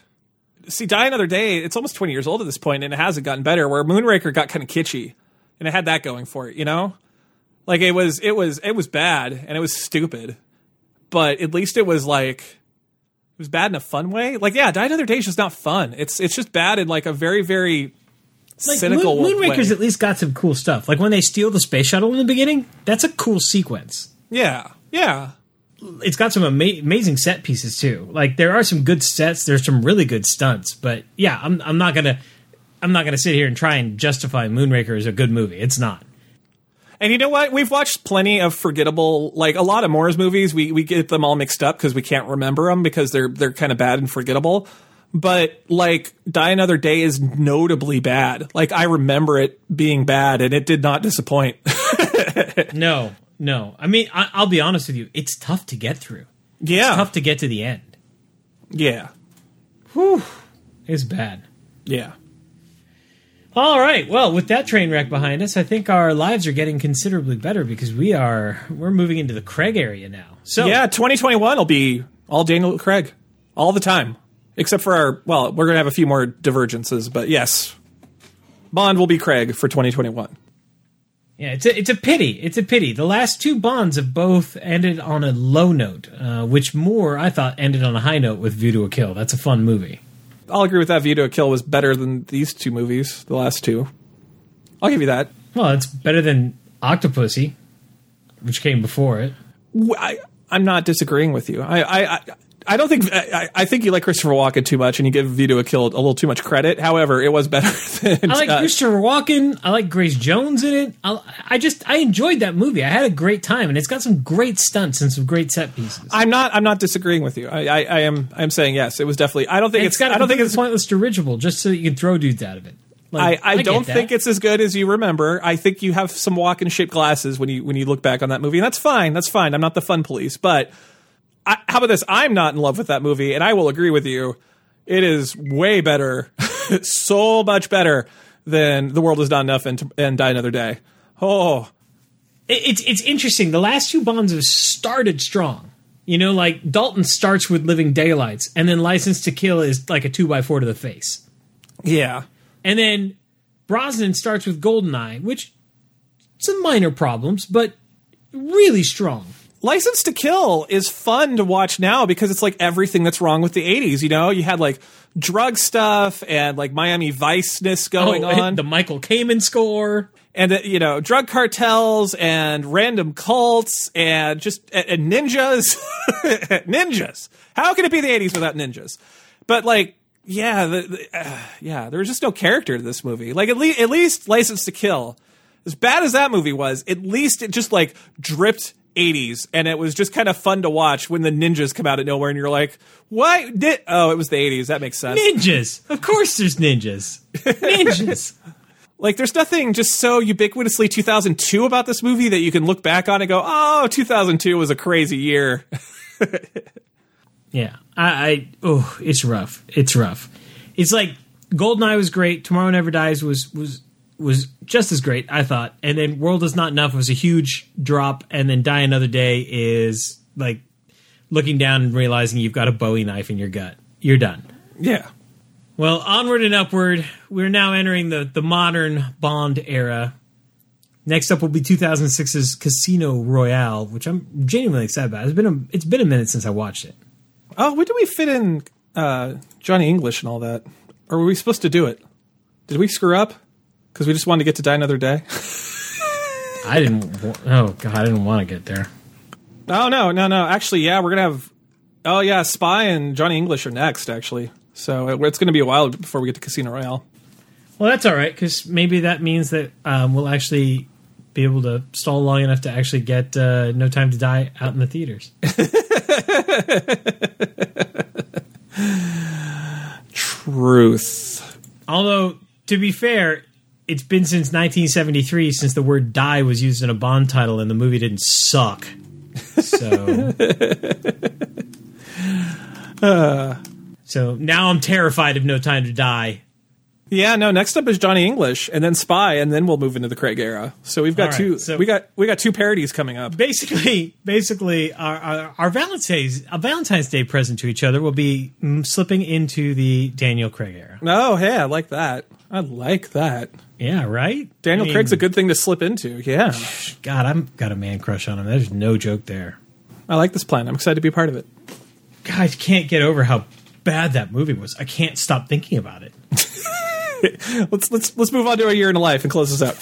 Garbage fire. It's like the nuke. They dropped a nuke on the franchise. It had no business living past this. Well, it didn't. So yeah. So join us when we can watch Rowan Atkinson basically reenact Die Another Day. Just trading one clown suit for another, I guess. Bond's in this movie. I like. There's a band called Bond where they play musical instruments, like stringed instruments, to techno beats, and I'm actually a fan of them. So all right. Maybe I'll be pleasantly surprised. It's fair to say I'm not a Rowan Atkinson fan. Yeah, but I am. I'm going to enter it with an open mind. I'm not going in closed-minded. Yeah, I didn't care for Mr. Bean much either. The only one I laughed at was the one where he goes to the beach. I don't know why that one amused me so much, but other than that, I didn't really care for them. So, and I remember liking Johnny English. It wasn't Austin Powers, but it was good. All right, fair enough.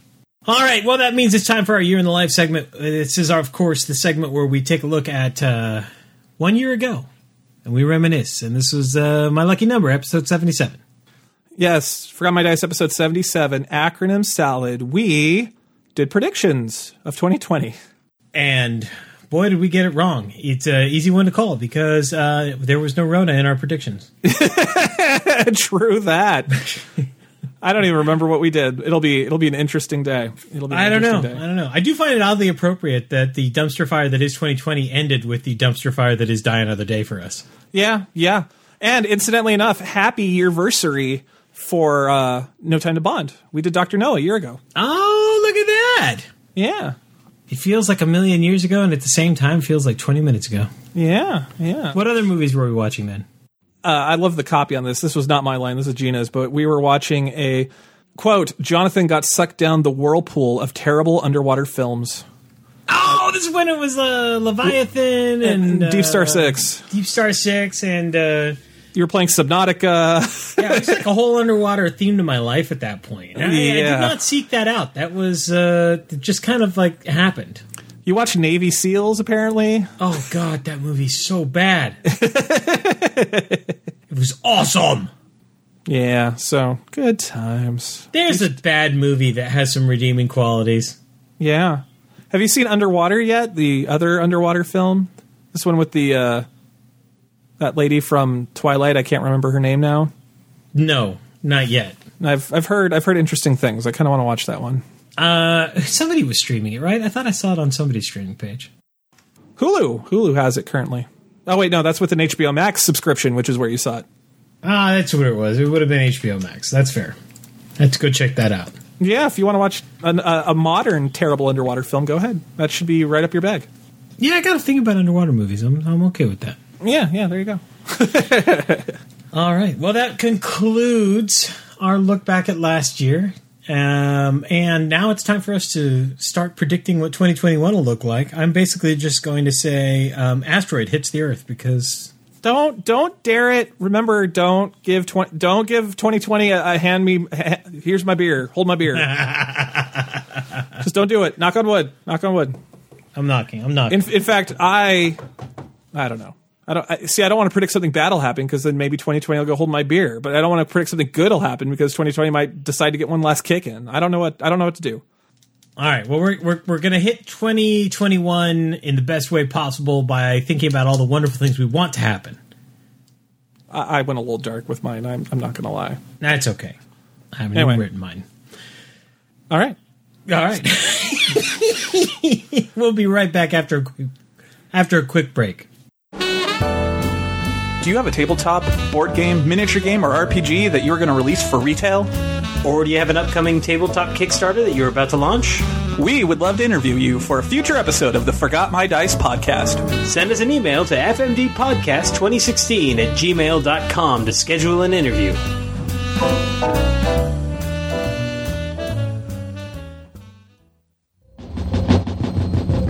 And welcome back from the break. It is now time for our annual tradition. This is what, round 4?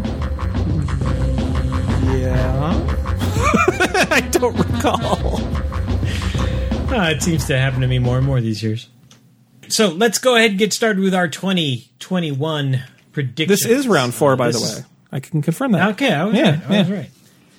So we have some rules. We're probably going to break them, and that's all right. So rule 1, we got to be able to score it somehow. Usually we get very specific that we need to score it, and then we totally just fudge scoring it later. This is usually the first one we break, but whatever. We're gonna roll with it. What's our scale? Jonathan?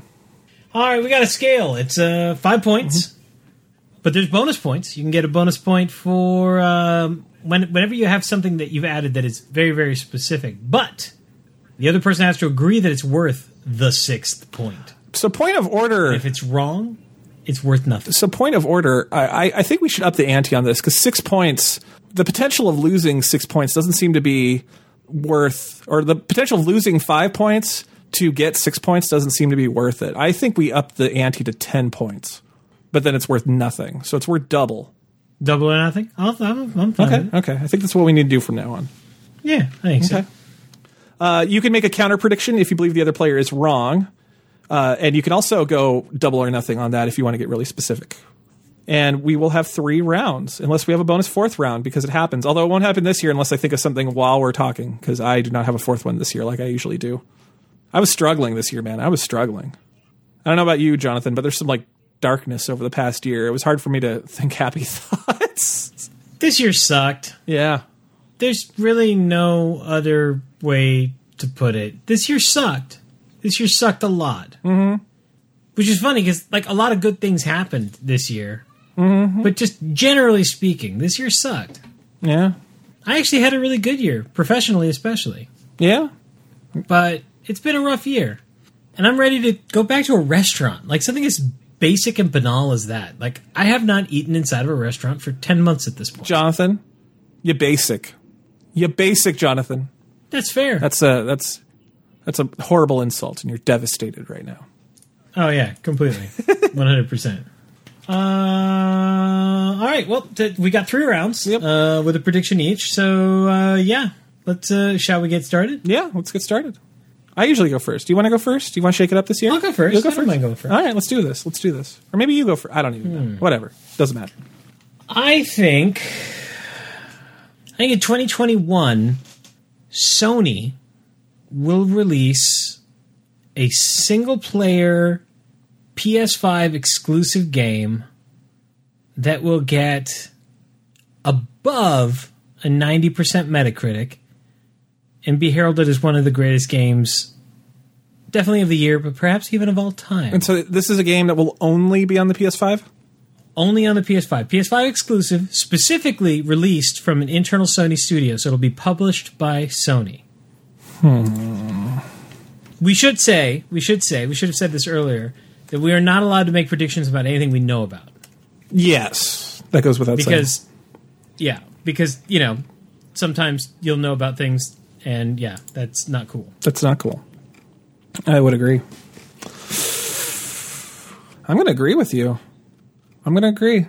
I feel really good about that prediction. I legitimately feel really good about I'll hitch my wagon to that. I think you're right. I may have just cheated and looked at the console exclusives coming out this next year, but yeah. If you want to go for double or nothing, you're going to have to up the ante on that, because I think you're right. Because we've got God of War Ragnarok and Gran Turismo 7 coming out, and I think both but we all know Gran Turismo 7 will get delayed like 19 times. And the dark horse will be Ratchet and Clank Rift Apart. That'll either get really good scores or really terrible scores. We'll see how it rolls. When a Ratchet and Clank game is good, it's really good. Yeah, that's my point. But when a Ratchet and Clank is not good, it's very dull. it's so not good. Do you want to up the ante on that?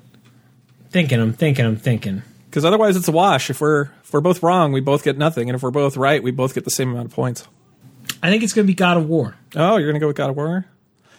You know what? I'll still hit you. Of the three, I think that's the one that'll get that kind of score. So I think you're still right.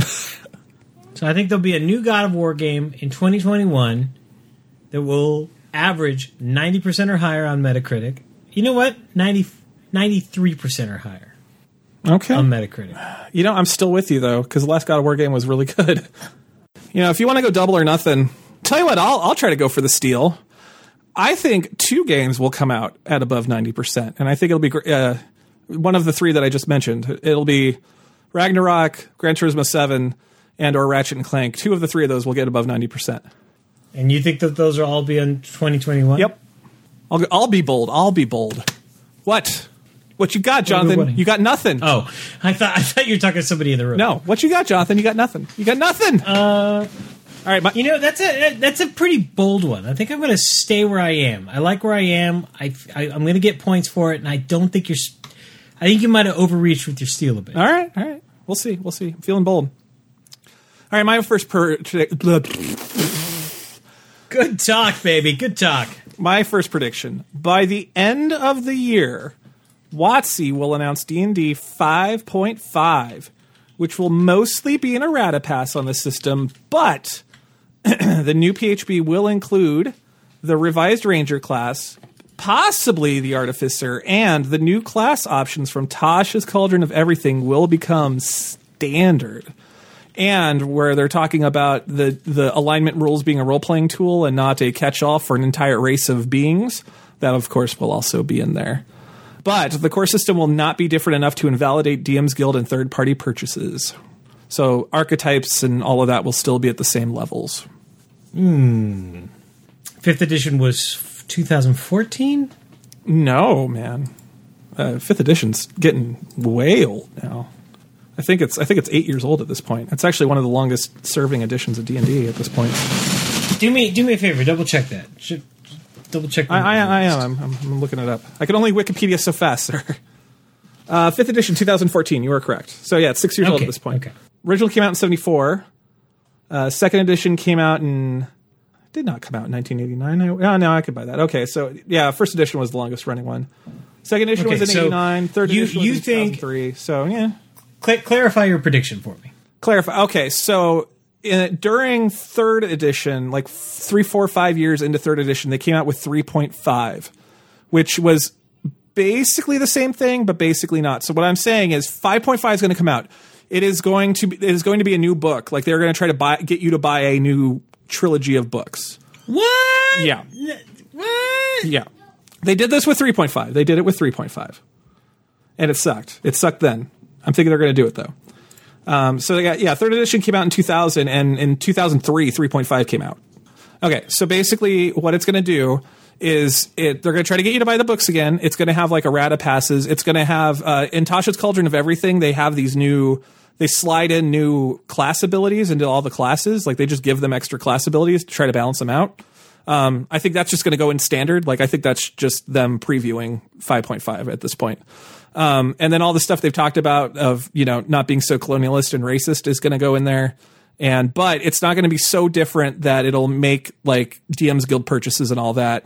It won't invalidate them because 3.5 did that. 3.5 was just different enough that old stuff didn't quite work with it. You had to convert it a little bit. And I think they're going to try to avoid that, but they're going to try to get you to buy the books again anyway. I'm going to disagree. Okay.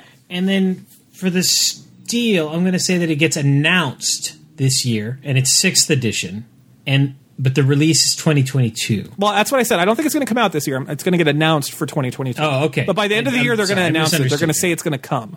But it's going to be 5.5 specifically. It's not going to be a 6th edition. No, I'll take 6th edition for the Steel. Okay. I don't think it's going to be a 0.5. Okay.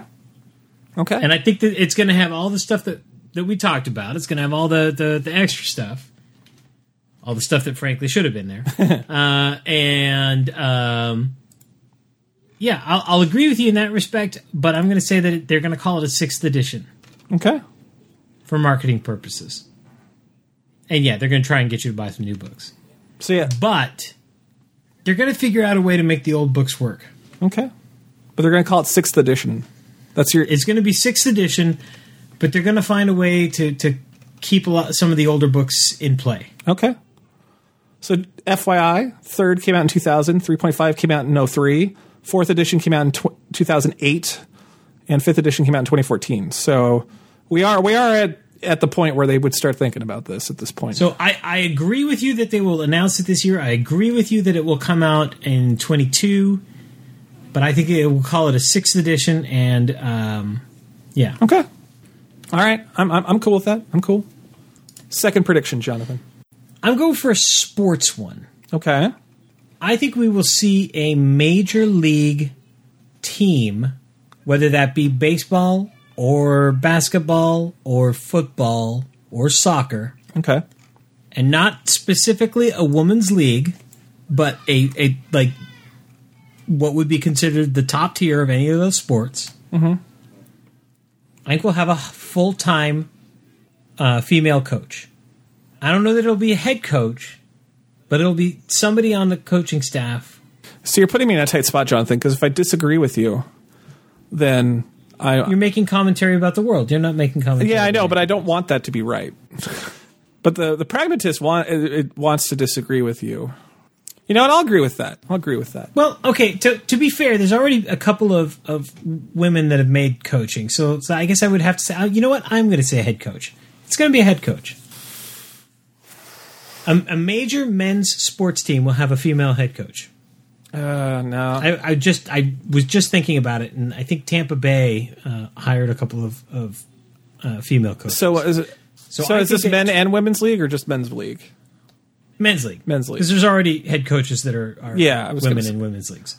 Man, I'm going to disagree with you. All right. So you're betting on the patriarchy, and I'm betting on the progression. I don't want to bet on the patriarchy. No, it's not about what you want. This is betting. Just the patriarchy is strong. It's quite. It is. I feel like I'm actually out on a limb on this one. I feel like I might be a year or two early. Okay. All right. My number 2. I said number 2. Yes, you're number 2. All right. With the pandemic messing everything up, we will start to see the various board game simulators and companies get more paid content. So we'll see more like paid DLC for Tabletop Simulator and even more releases because Fantasy Flight just makes their own stuff. But we're going to see more of that. And on the flip side, those same companies are going to begin to crack down on Tabletop Simulator and all the free, virtual board gaming things because they're going to want you to pay for it.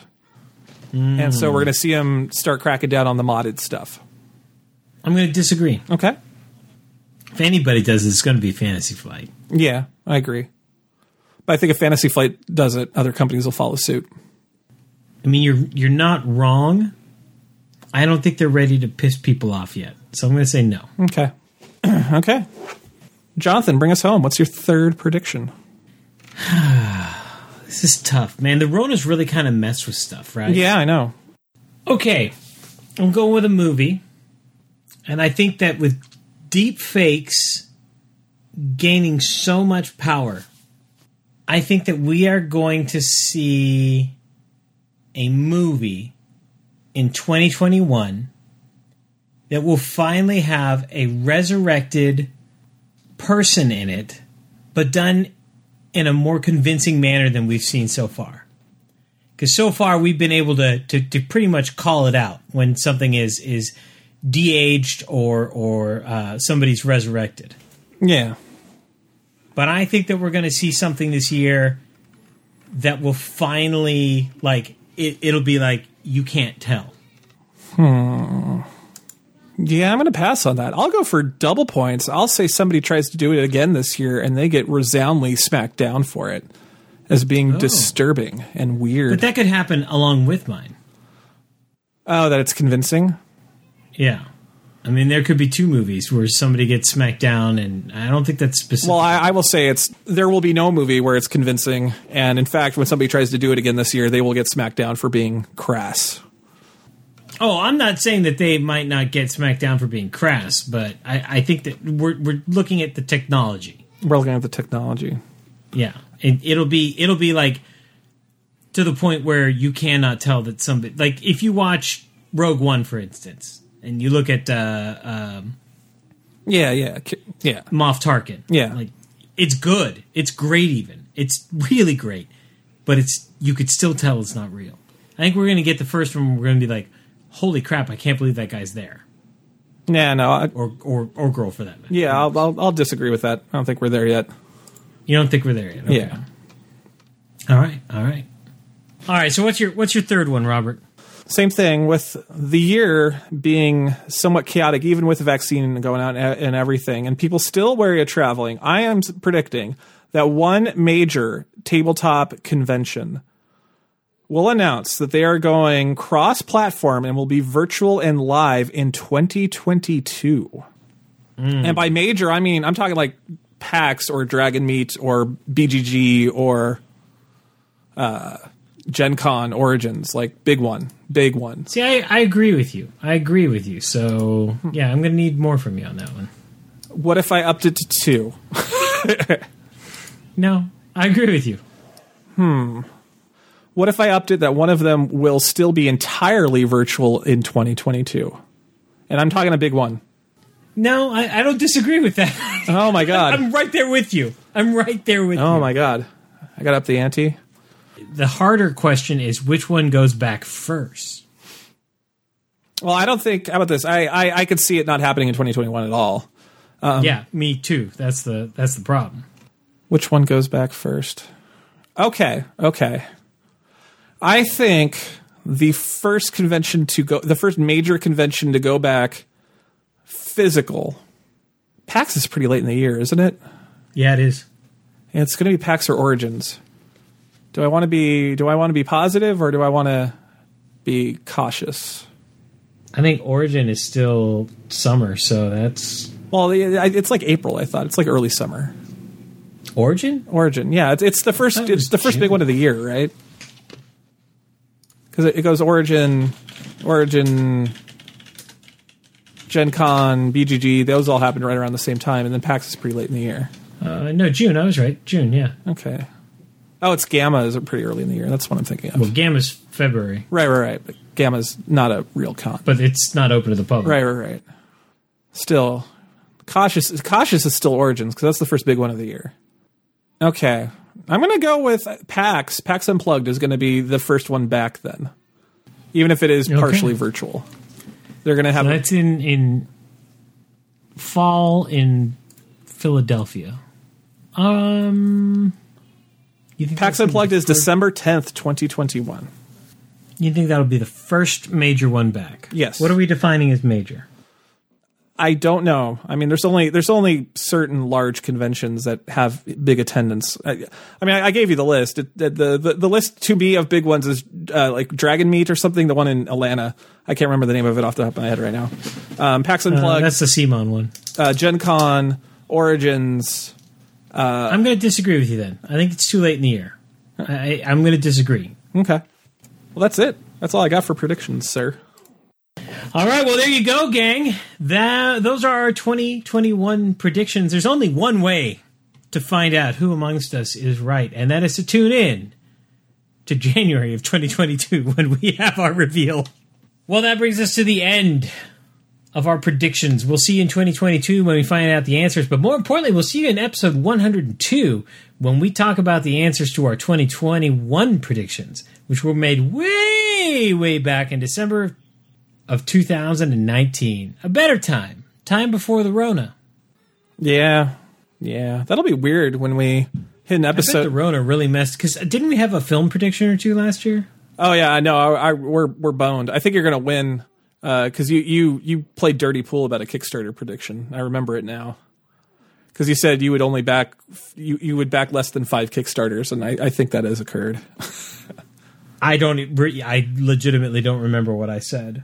I think it was 5, and then that's when after I agreed to it, you found. I gotta be honest with you, Robert. There hasn't been anything that's caught my eye. I've been watching. Yeah, I'm just saying, man. I Dirty Pool, because you found out you'd only back 3 the year before, and then you said, I'm not even going to back 5. It's like, but I seem to recall finding that out after. Yes, you played Dirty Pool. I'm accusing you of Dirty Pool. No, I legitimately don't remember. Right, I understand you. It's still Dirty Pool to not even look that up beforehand. Wait, to not look at it beforehand? Dirty Pool? Yes, it's Dirty Pool. But you have access. You know what I order. No, I don't have access to that anymore. You have a privacy setting up. I can't see that. Do we really? Yeah. Why didn't you tell me? I would have shut that off. I didn't even realize I had this privacy setting. I didn't even think about it because I assumed if you said that I will back 5 or less Kickstarters this year, I assumed that meant that you had backed 5 or more the year previous. I'm not. You know what? I'm not even going to look at how many I backed this year. I don't know, and I don't want to ruin it for next episode. All right. Because there is still time left. If something happens in the next, 17 days, yeah, I might still back a Kickstarter. Yeah, so I've been trying to put my thumb on that scale, man. I keep sending you stuff. I don't want to know what I've done because that would not be fair to the contest. All right. Are we going to score this year's stuff on the old system or the new system? I don't know. What do you think? I don't know. We'll figure out. We'll talk about it next time. That's a future Jonathan and Robert problem. Yeah, that is future us problems. All right, well, that brings us to the end of our predictions and the end of this episode, which means it is now, once again, time for us to say goodbye. So long, farewell, Advita saying goodbye. Oh, yeah, dear 2020, see ya. Wouldn't want to be ya. Yeah. Well, that brings us to the end of the episode, which means it is time for us to wish you one more time to join us on all of our digital domains. We love hearing from you. Discord's really the big one these days. We both chat on Discord. You more than I. I don't always get the notifications, and then frankly I forget. I had a lot on my mind. I had a lot going on during the day, so I don't always have time. You should make sure pull out your phone and make sure you've turned those on. It is on. I double checked, but they don't always come through. But the same happens for like work email and stuff too. Like sometimes notifications just don't come through. All right. I don't know. I'm overdue for a new phone. My battery's dying too. This thing's like 2.5 years old at this point. All right. Cool. Maybe it's time. Maybe it's Maybelline. I don't know. Maybe you're born with it. Could be. That's fair. So, Robert, any final thoughts? I was going to do the Dirty Pool thing for final thoughts, and I preempted that. I jumped the gun. So now... As long as you didn't jump the shark, I think we're going to be all right. We jumped the shark a long time ago, sir. Yeah, but that's part of our shtick. How about have a great New Year and Christmas, everybody. This will come out right before Christmas if I do my math correctly. So, yeah, have a good Christmas, everybody. It's been lovely. Lovely. No, it hasn't. Agreed. But the show's been lovely. Having you as part of our lives has been lovely. Yeah, absolutely. Honestly, and I don't say this with sarcasm, one of the highlights of 2020, and one of the things that's kept me going has been doing the show with you every couple weeks, and then just the general interactions and getting to know people better as we chat on Discord and even playing games with some folks. So yeah, absolutely. That's really helped. It's legitimately helped. This show has brightened my life for a really rough year. Agreed. So thank you all. Yes. I guess is my deliverable from that. Thank you, thank you, thank you. Not just because you're listening, but because you're awesome people and you're making another person's life a little bit better. And I say thank you to that. Many happy returns. Indeed, indeed. I hope that I am keeping my end of that bargain up and entertaining you as well. And if I'm not, it's Robert's fault. When did you become the goofy one and I become the straight man? Like, when did that happen? I don't know, man. I don't know. Like, when did we... Because I've definitely become more of the straight man recently. I'm definitely pulling that straight man voice of late. Of the, all right. Mm-hmm. Maybe it's a natural progression. Things evolve, man. You know, we're in our, 4th generation now? We're about to be in our 5th generation? There's only been one podcast. We haven't had, volume. This isn't, Forgot My Dice Volume 2. No, but there's going to be changes from year to year. We're growing. We're changing as people.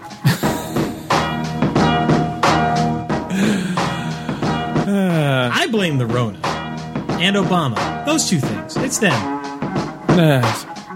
Play us out, Johnny. Well, with that, there's only one last thing left to be said, and that is, of course, to be excellent to one another and party on. Party on, Jonathan.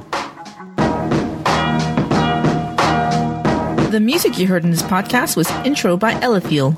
Additional music was provided by Brian Winkleman. Funding for the Forgot My Dice podcast was provided by our supporters on Patreon. Thank you.